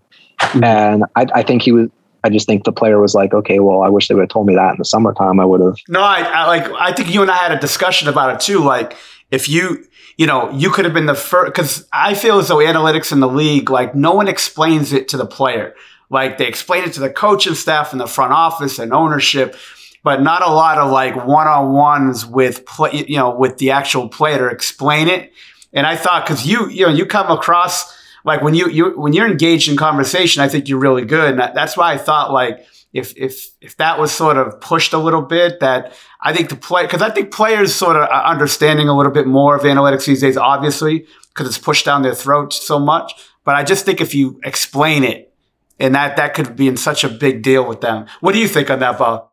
Yeah, I think so. I think there's a lot of things working against me when I got there, that it wouldn't have really mattered what the situation was, just because there was a lot of players. Like, one thing I didn't realize, like, I tried to stay out of the player. I would talk to the players just like, hey, how you doing? Like, congratulations on this, whatever. Like, someone have a kid, like, congratulations. Or, hey, what's up? How you doing? How was your summer, etc. Right. But I wouldn't really want to talk basketball with them, just because I was told by the coaching staff they didn't want me to talk basketball. And also, I just had a lot of respect for. People don't think I had a lot of respect for the chain of command, but in terms of coaching, I did.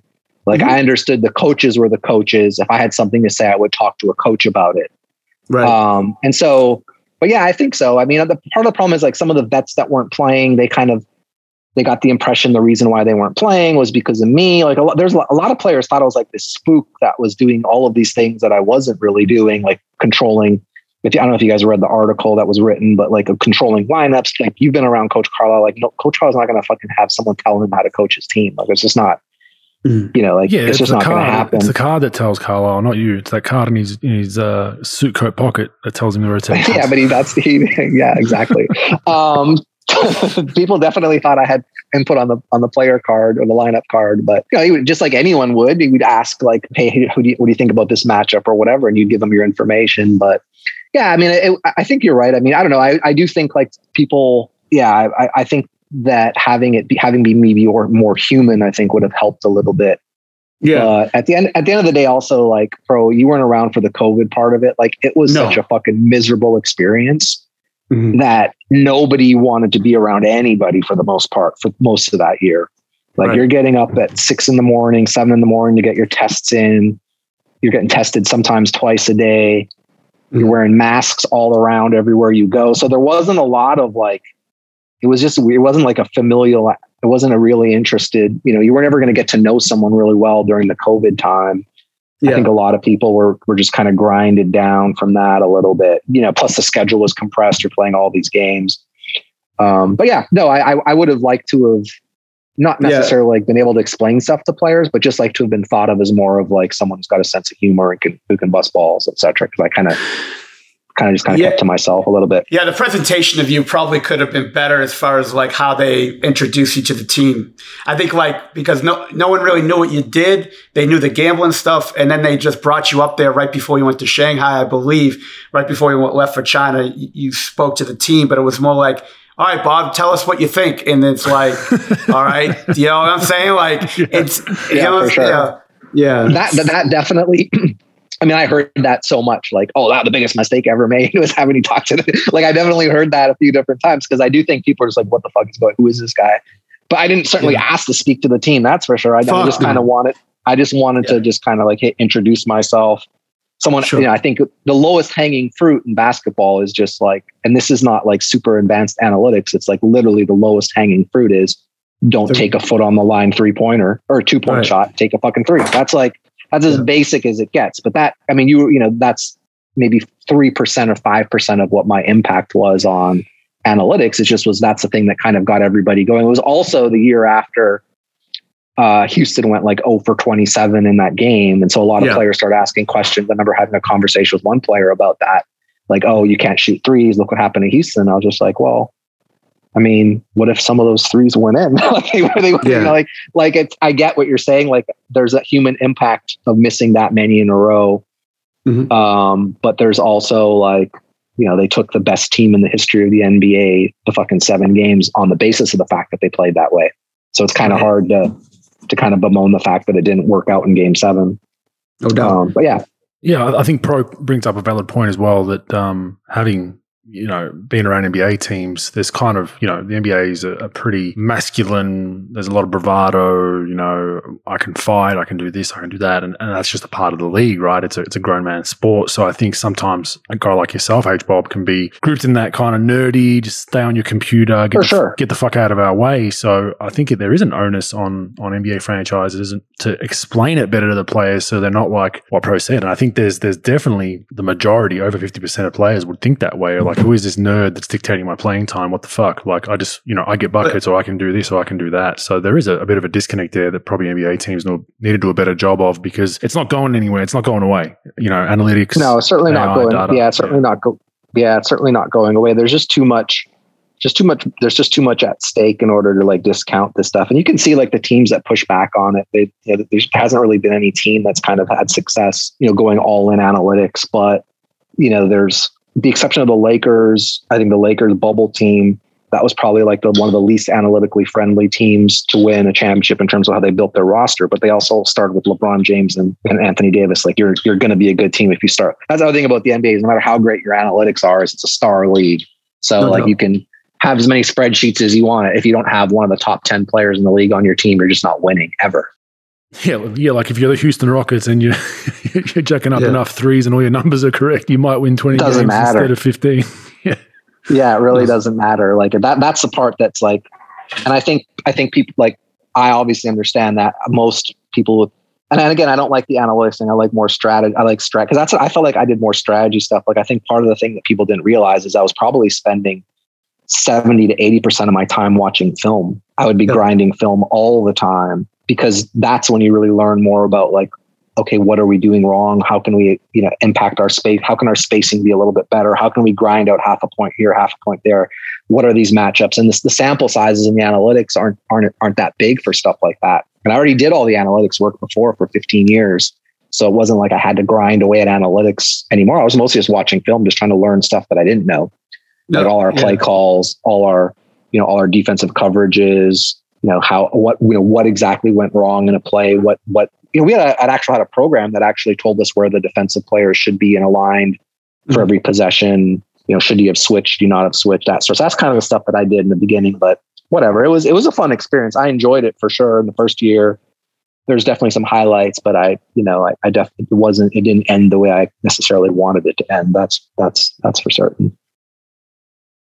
Yeah, and just to cap this off, Pro, obviously after H-Bob had a 6-month stint with the Mavs, he then went back to betting. Obviously, we spoke about Ewing and even Harden, and then had then transitioned back to an official role with the Mavericks in 2018, which was labeled as the Director of Quantitative Research and Development. So that's where that all fits in. So we can just give the listeners a bit of a feel, which does lead us to our time where H-Bob, myself, Pro, all kind of ran into each other, and for sure. So I was, just to be clear, like I signed a contract as a team employee the year I met Pro, and then but 2 years prior to that I was a consultant. So I started, I think Luka's rookie year was 2018, 2019, if I'm not mistaken. Yeah. So I started 2 years before that, but they were remote kind of consulting. I wasn't really around very much, and I didn't really want to be around. I was like, all right, I'll do this. I'll see if I like it. And then I went and took an actual salaried team job versus a contracted, just a consulting role the year I met Pro, which was the 2018-2019 season. And that was Luka's rookie year. And part of the reason why I came was because they were able to draft him. And I was like, okay, this could be cool. I get to see, because I was a huge Luka guy. And so I just was like, oh, this could be fun. And then so that was kind of how the timeline went. People don't realize that they think I got there like, when it was announced, but I'd already met with Carlisle, the coaching staff, et cetera, 2 years prior, did some work via email, had some phone conversations, that type of stuff. Yeah. That leads me into my next question is you're most notably essentially gone from a relative unknown in a consulting role where no one really knew your name, your face, that kind of stuff, to now, bang, you're everyone wants to know who's this H-Bob guy, the guru of sports betting, that analytics, data. So how did you adjust to that? How did you adjust to now being in the spotlight where, there were articles about you, you're sitting courtside and there's photos on ESPN, and then that leads us into all the other BS that went on after that. But how did you handle that kind of transition? Well, there really wasn't anything written about me other than when my hiring was announced. But like, I never did any media when I worked for the team ever. I had a bunch of people ask me to do stuff. never did. Mark never wanted me to do any media. I think people would ask Mark, hey, before they would get to me, they would ask the team, hey, can we talk to Bob about something? And the answer would always be no.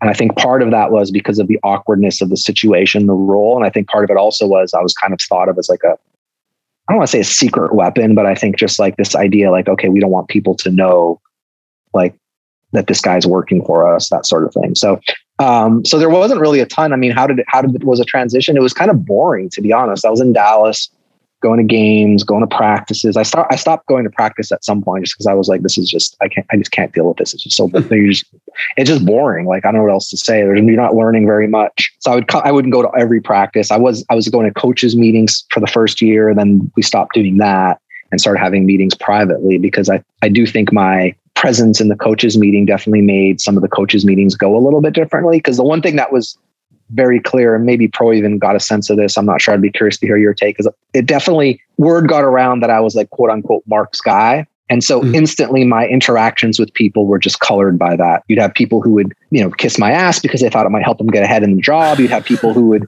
just, not in a bad way, but just like they really... I took the wrong fucking philosophy. I went the other way, Bogues. What the fuck? Now I know why I got shit canned. No, but you get what I'm saying though, right, Pro? Like there's definitely a lot of people that thought, hey, I want to move up a little bit. Let me just try to treat this guy a little bit differently, or just like agree in a meeting, or like disagree, but then get scared that they're going to get like bludgeoned to death with data. It was just like a weird dynamic, and not a bad thing, but it was just different. In some ways. Yeah, like I knew you were Mark's guy. I knew you were around the team a couple years before. They explained you as did the gambling stuff sort of vaguely. I think Carlisle talked about it a little bit, and then you came in and you were Mark's guy. Again, yeah, I think some people took both ends of that. Like they're a little intimidated. They probably want to keep on your good side. It was funny, for as much like clout that people thought you had, like you did take this sort of backseat approach where you weren't vocal. You weren't like, vocal where you were like, going off on people or yelling or doing any of that. Yeah. In practice, folks, it was funny. Me and Sham would give each other the wink because, Bob would sit down, I would sit on one end and Sham would sit on the other, and we would bust his fucking balls on purpose and just talk shit with him during practice. Like, because me and Sham did our work before and after practice. We didn't do anything like really during. And then, Bob really wasn't around. I mean, he walked in with his white hat on, which I fucking loved. That was great. And then he came strolling in. That's my brand for the practice facility year too. I almost quit because of it. I was like, bro, I got to be able to wear a hat. Like I can't just be expected to do my hair at like 8 a.m. every day. Like, come on, give me a break. I'm barely He came in like he was a fucking golf pro, Bogues, right? And he comes in, he just strolls across the court. I gave him some like mafia gambling fucking jokes and some player stuff. Me and Sham would talk to him, and he would just be there. So I think most of his work was, but I think most of his work was behind the scenes in coaches meetings and what have you. So it wasn't like he was a vocal guy the first year that I was there. I wasn't really ever that, which is funny because the article made it seem like I like pissed this person off, pissed that person off, rubbed this guy the wrong way, and it's just like, I don't know. I took a little bit of like, I thought about this a little bit more. And I think like for some type of like, people think like, okay, Bob's difficult to work with. And I think like, I don't agree with that at all. I think for some people I can be difficult to work with. Like if you have a certain way about you, it can be difficult. Like if you like to talk about things, but don't like being challenged, that can be difficult. If someone holds you accountable to the opinions you have in a meeting, but you can't back it up with anything, that can be difficult. Because at the end of the day, like I just wanted to win basketball games. That's all I cared about. And like, these are the best fucking players in the world at what they're doing. And so if you're not working really, really hard to do whatever your role is to contribute and help these guys get better or help us win games, then like, what exactly are you doing? That's how I took it. Well, you're direct. I mean, you're direct, H-Bob. I mean, you're direct. You're backed by your research and endless amounts of hours of study you do. So I think that's intimidating for some people. And I think the fact that, you'll give your opinion, like that's my kind of guy. Like I'd rather know where I stand. I don't want, and the problem in the NBA is, you somewhat have to sugarcoat things with certain guys or coaches or staff. And That's what Pro and I always laugh about. Like it's very, very political, almost more so than the White House, which you ended up figuring out the hard way, H-Bob, as it went on with your career in Dallas. For sure. I just was blown away by it because like I always took like the coaches meetings as kind of being sacred. Like you say shit, it stays in the room. Like we're trying to get to the same result. And I would say most people had the same attitude. Like there wasn't like a bunch, I don't want to make people get the wrong impression, but there was definitely some situations where like you could just disagree on certain things. And yeah, people would take it personally for whatever reason. But yeah, I mean, the direct part is like, the other thing is like, I don't really talk about stuff I don't know about. Like I'll never tell Pro how to warm up a player. I'll never tell, like, I would never be like, oh, I think like, I just don't, I would never tell DK how to like there's stuff that I know and there's stuff that I don't know. And I feel like when it comes to a topic that I have domain knowledge of, that I've researched, that I can actually answer, I'll answer in a way that makes you seem like, oh, why is he so confident? It's because I've done the work. But if there's stuff I just don't know, then I'm not that difficult to, I would just be like, oh yeah, that's interesting. Let me research that. And yeah, it's tough, Bob. Like the money fucks everything up in the NBA because it's so much money. You know, like these coaches are making, and most staff members are making, right? And then it ends up being way too territorial. There's too many staff members. There's 5,000 fucking guys around. There should be probably a quarter of the staff, and now it becomes like, you know, they want to continue to make that money as long as they can. You come along, which you don't really have a border. You don't have a lane that you have to stay in because you could have say in whatever you want to have say in. And I think people just get territorial. Look, and yeah, and that's sort of what you got to deal with in these organizations. And, you know, you got to massage some people. But the problem is, like, you are so high up with stuff, right? But again, I think it was a failure to present you correctly. Like, look, this guy is this. You know, not like, oh, this guy just walks around. He's a gambling guy. No, this guy is important to us. He has say in what he cannot be fucked with.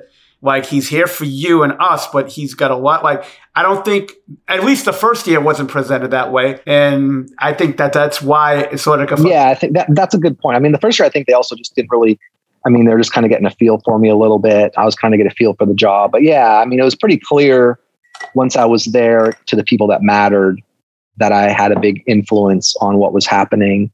I think to your point though, like, yeah, once money gets involved, now the other people, now they're worried, okay, is this guy coming for my job?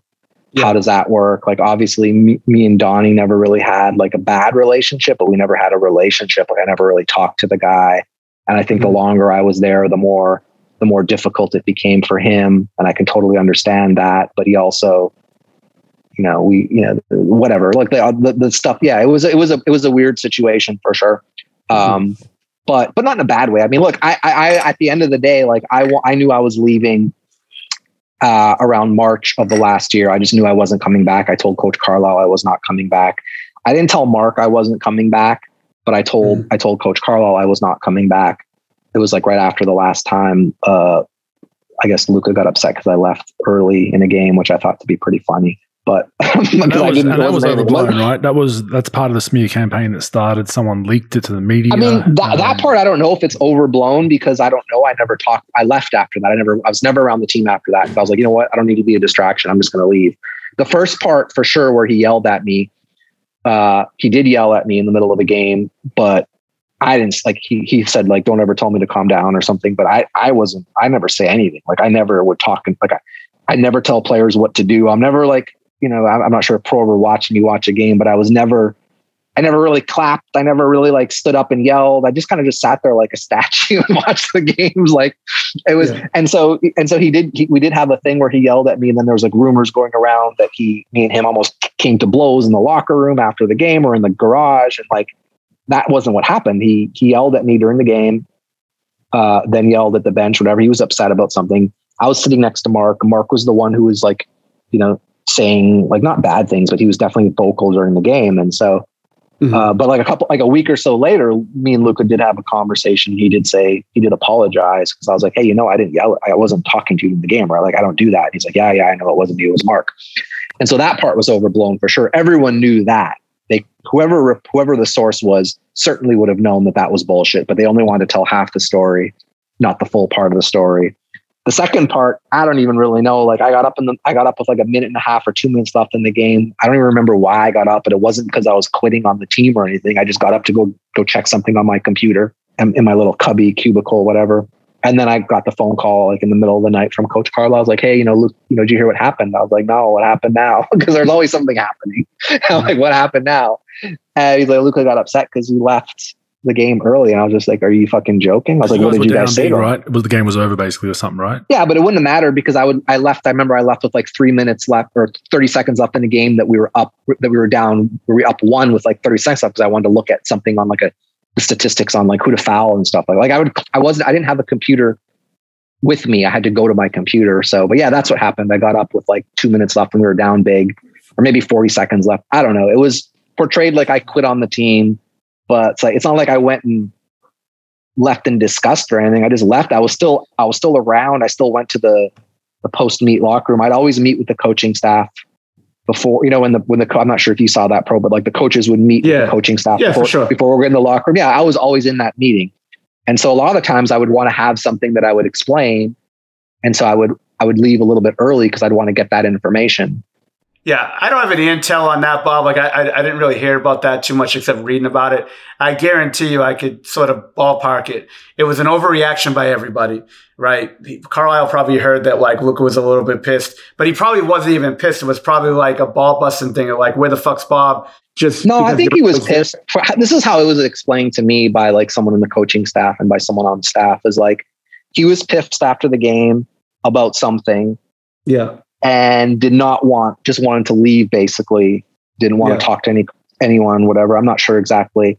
And then, part of the thing was obviously I was seen to be like a Carlisle guy, not like there's like the coaching staff was a little bit fractured in some ways. And I was I was very loyal to Coach Carlisle. I worked with him very closely.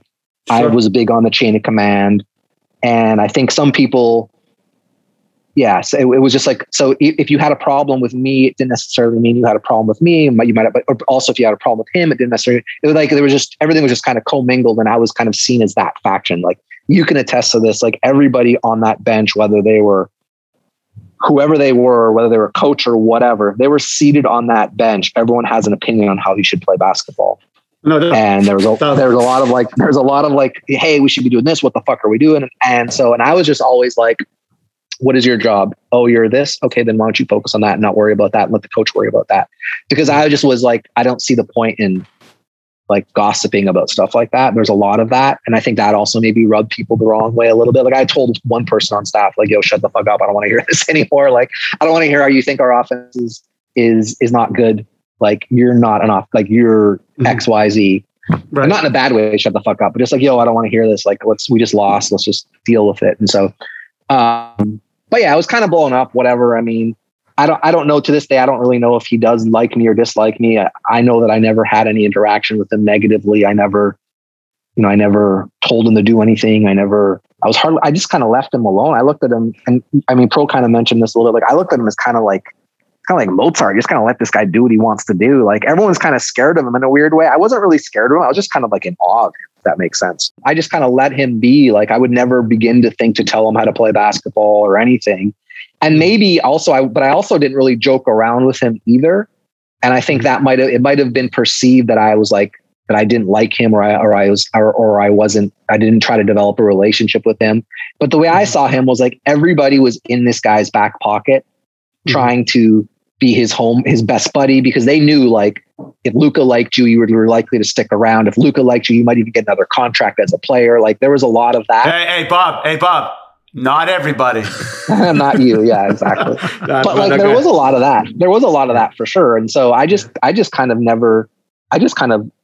respected the fact that he was an amazing basketball player, and I didn't want to fuck with him. Like I just didn't want to be. I just kind of left him on his own. And I don't know. Like I played the Dirk Tennis Classic with them. We definitely had like fun doing that.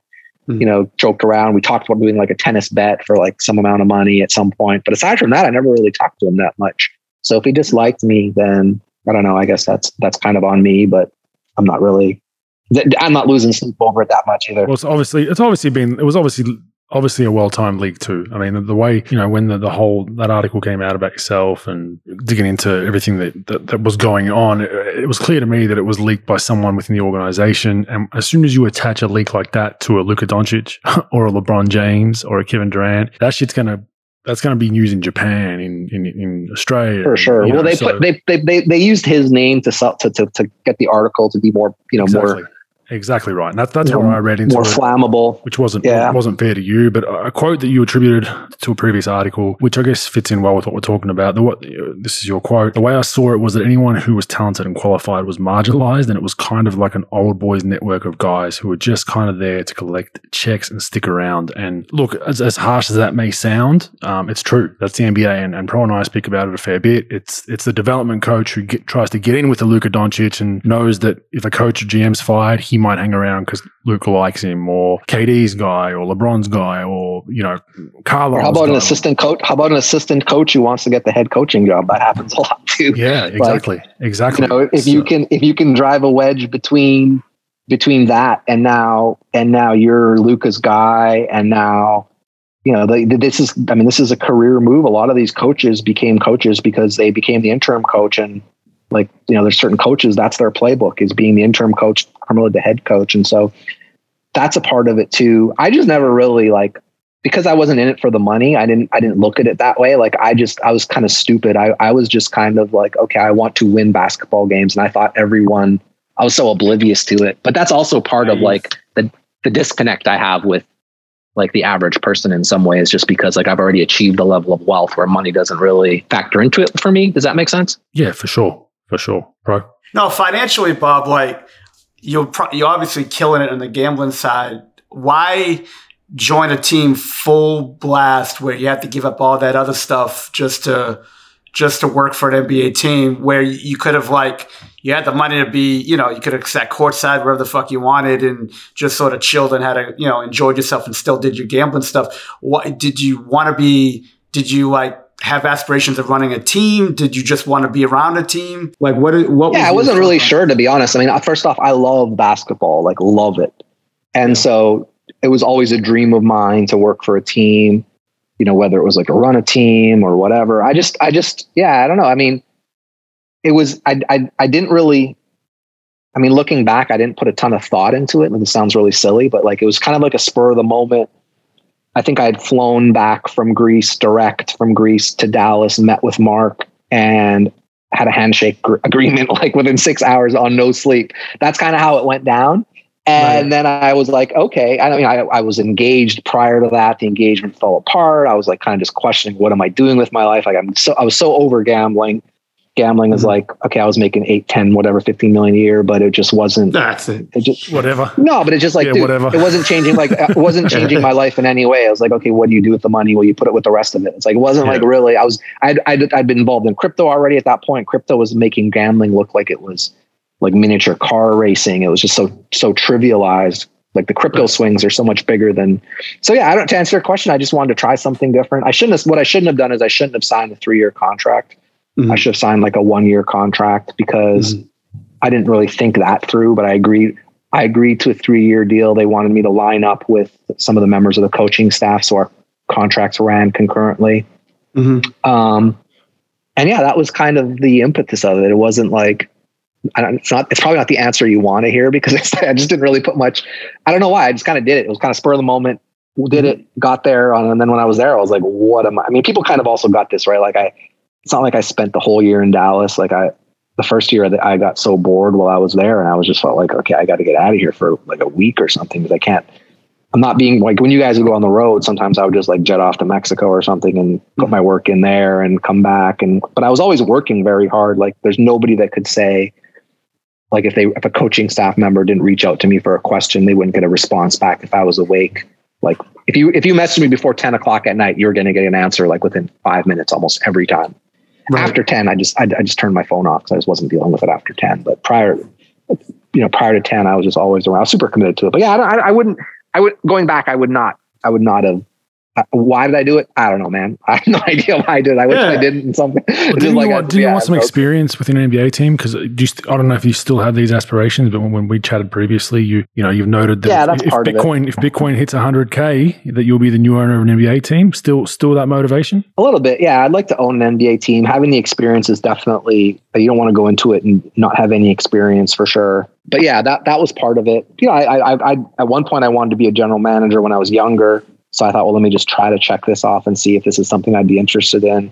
I quickly learned very early on that it's just too much. I mean, me and you used to talk about this in private, Bogues, like a couple of years ago, or when we first started playing poker. It's just like, dude, these guys do not have good lives. Like they are phone attached to both ears, 2 phones. Like, Daryl Morey's aged like a president in the last like 15 years. I mean, it's just like, it's never ending. And I think there's a certain, I have a lot of admiration for people who are able to do that, but it's not, I would rather not do that. I just think it's just too much. But owning a team would be cool. Yeah. That's something is that still the short, medium, long-term goal for you? Like, would that be? It's a goal of mine.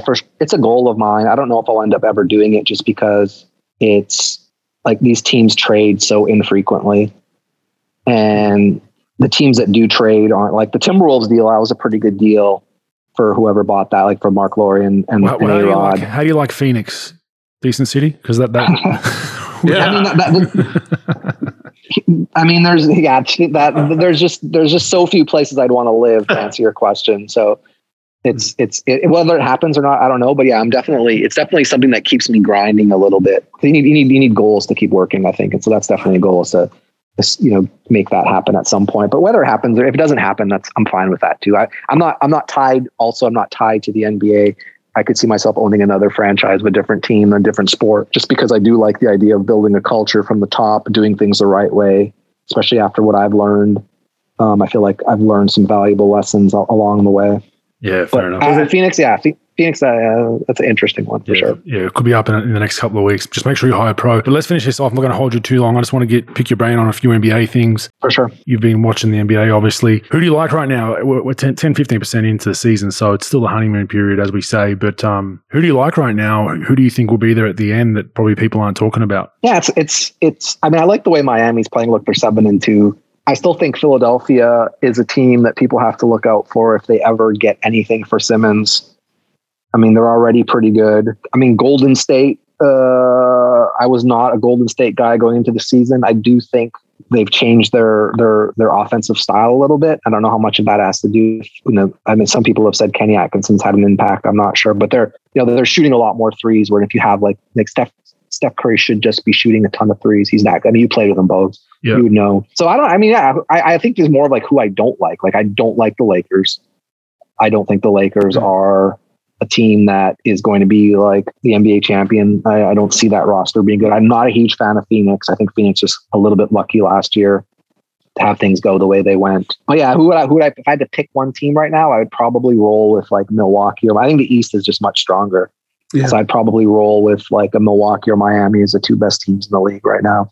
Yeah, wow. Yeah, I mean, I agree with Golden State. I think the emergence of Jordan Poole has been huge for them. And I'm excited actually to see if Clay comes back healthy. That's a pretty big 3-headed monster you got on the wing there. But they've definitely been playing well. And defensively, Miami and Golden State, their numbers, it is a honeymoon period. So we try not to put too much into the basket right now. But yeah, I would agree. For sure. So much can change. And what about this? How do you feel about like what Golden State's doing in terms of like trying to thread the needle between, keeping these young players and also having a chance to win how hard it is to win a championship. I don't, but you do. Yeah. It's like they have a chance. Like why I don't get like Curry's at a certain age. I feel like you're doing him a disservice by not trying to win a championship right now and doing everything you can to do it, because this guy's, I mean, how old is he? He's not, he's like in his 30s, 30 something. Yeah. Yep.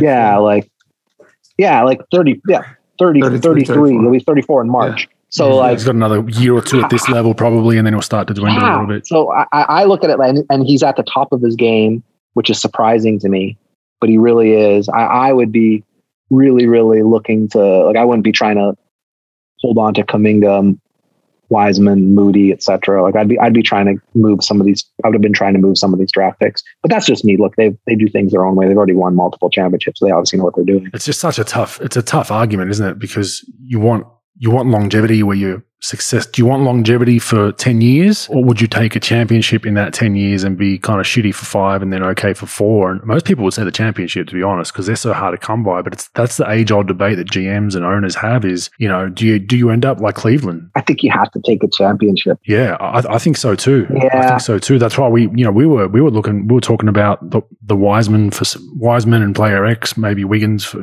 Bradley Beal back when Beal was somewhat on the table. And that was my argument was, Steph's not going to want to be part of a team that's just treading water and developing and going to be a 5, 6, 7, 8. He wants to win a championship. So does Draymond Green. So does Klay Thompson. So, I'd like to see them do something potentially. Will they? Who knows? I don't know what the motivation is, but it's just such an interesting topic of discussion with these kind of teams that are, kind of in the middle. Now they're surging back up. They got aging stars. Do you end up then being left with a bag of bad contracts trying to surround around Steph like Cleveland did with LeBron, and LeBron leaves anyway, and then they're back in a rebuild, and their rebuild arguably could take an extra 3-4 years, and it's supposed to because they're left holding the bag with bad contracts. There's that argument as well. It's just so tough to make. Sure. Well, the Cleveland thing though is just so. I mean that Cleveland had no choice because they're never ever winning a championship without LeBron, anyways.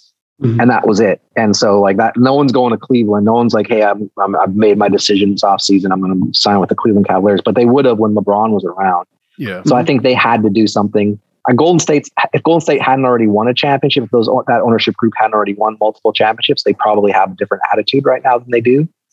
But once you've won multiple, it just makes it a little bit more, you can be a little more prudent. But I think you are doing a disservice to those guys, to Klay and Draymond and Steph. But who knows? Maybe they feel differently. Maybe the players themselves. I don't mean to be speaking for them because I've obviously never talked to them about this.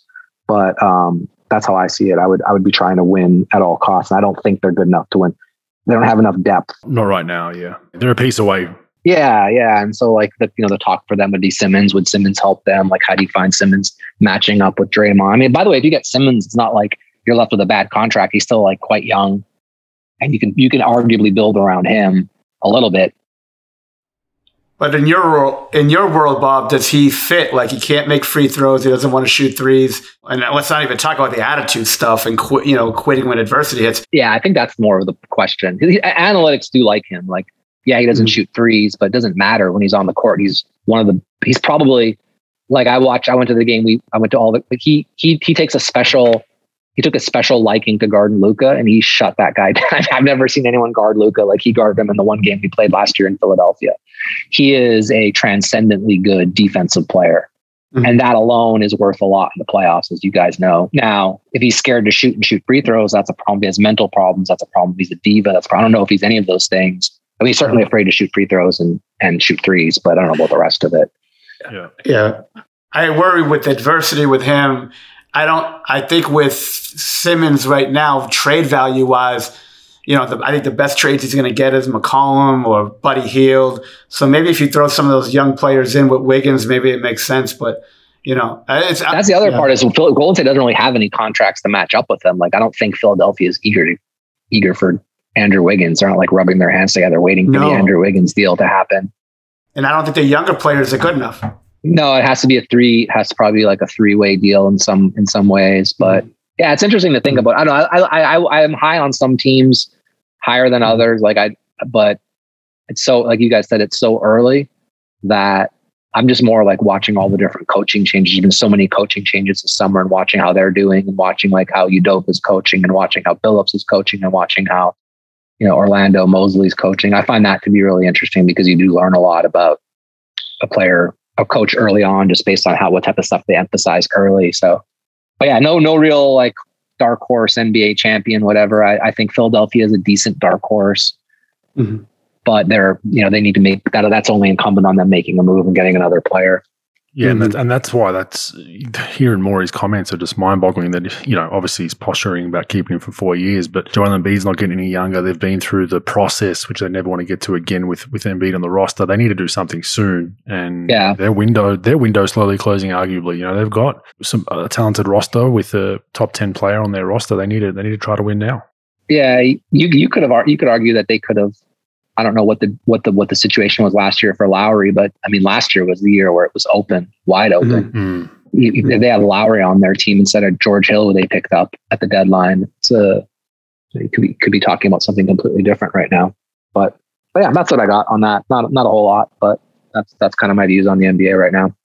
One thing I'm going to leave you with to pick your brain. You're usually pretty decent at these. Give us a player that you think is just not getting enough time right now by the numbers and data that you look at. Give us a young player in the NBA that you think is going to be much better than they are right now. Besides obvious of a rookie, but someone maybe that's second, third year that's stuck behind someone in a rotation that you look at his numbers and you're like, shit, if this guy got more minutes somewhere else, he's going to be a star. You got anyone for us? Yeah, I mean, the guys I like are kind of getting recognized now, but like a guy that I always liked was Caruso for the Lakers. Like, are you sure that that's a guy I find to be underrated? So he's one that I think, but another guy is DeAnthony Melton for Memphis. He's like wildly underrated, kind of like a jack of all trades defensive type of guy. Not a great on-ball defender, although not a bad on-ball defender, but he's a really good scheme defensive player, very smart. Those would be those guys that I like. Aside from that, I can't really think of any off the top of my head that I would say are super, super underrated or anything. Yeah, those would be the two guys that just like, they're kind of like defensive guys. Those would be the guys that come to mind. Offensively, yeah, I'm not sure. I'm interested in seeing TJ Warren coming back from injury to see how he plays in Carlisle's system. I think that'll be interesting to watch. He's obviously a very skilled offensive player. It'll be interesting how they utilize him. But those are the guys I would say off the top of my head that are kind of underrated by traditional media or but that are actually quite good. Yeah, fair enough. All right, Pro. Thanks, Bob. Really appreciate it. I think it's your stories. Yeah, thanks for having me on, guys. Yeah, for sure. Yeah. Pro, it was good talking. Yeah, it was good talking to you again, man. Hope you're doing well. Same here, everything. Same here, brother. I was in Manhattan Beach, walking the beach. I thought maybe I'd see you, but I don't know if you're in Stad or fucking China. I don't know where the fuck you are. It'd be probably Malibu if you're walking the beach up. Oh, that's how. Yeah, I'm only in the 3 comma section. I'm in a little bit of fucking wrong section for you. Bulbs, are we gonna get back on the PLO streets pretty soon? We can have some more heads up matches. You got any time for me for some of those? Up. Not you. Yeah, heads up. You're too good heads up, man. I gotta stay away from you. But you got all this. Are the games good? Are they worth playing? I haven't been playing. Should I download the app? On and off. I've played a little bit and then quit, and then played a little bit and then quit. I've rage quit twice in the last 3 months and then got back on the horse. But okay. How it is. We for those wondering, we play Pot Limit Omar on an app, and it can get addictive where you all of a sudden played 6 hours and you don't realize what time it is. But H-Bob's not the best guy. I just quit cold turkey because I was just taking up too much of my time. I was like, I can't do this anymore. I get it. And the fact that you had spreadsheets on all of us with all the data and how many times we follow pre and post, and I'm just like, this guy's exactly 10 steps ahead of us, man. I got to stop playing. But yeah, thanks for your time, man. Really appreciate it. It's a great story for our listeners, and we'll catch you next time. Appreciate you guys.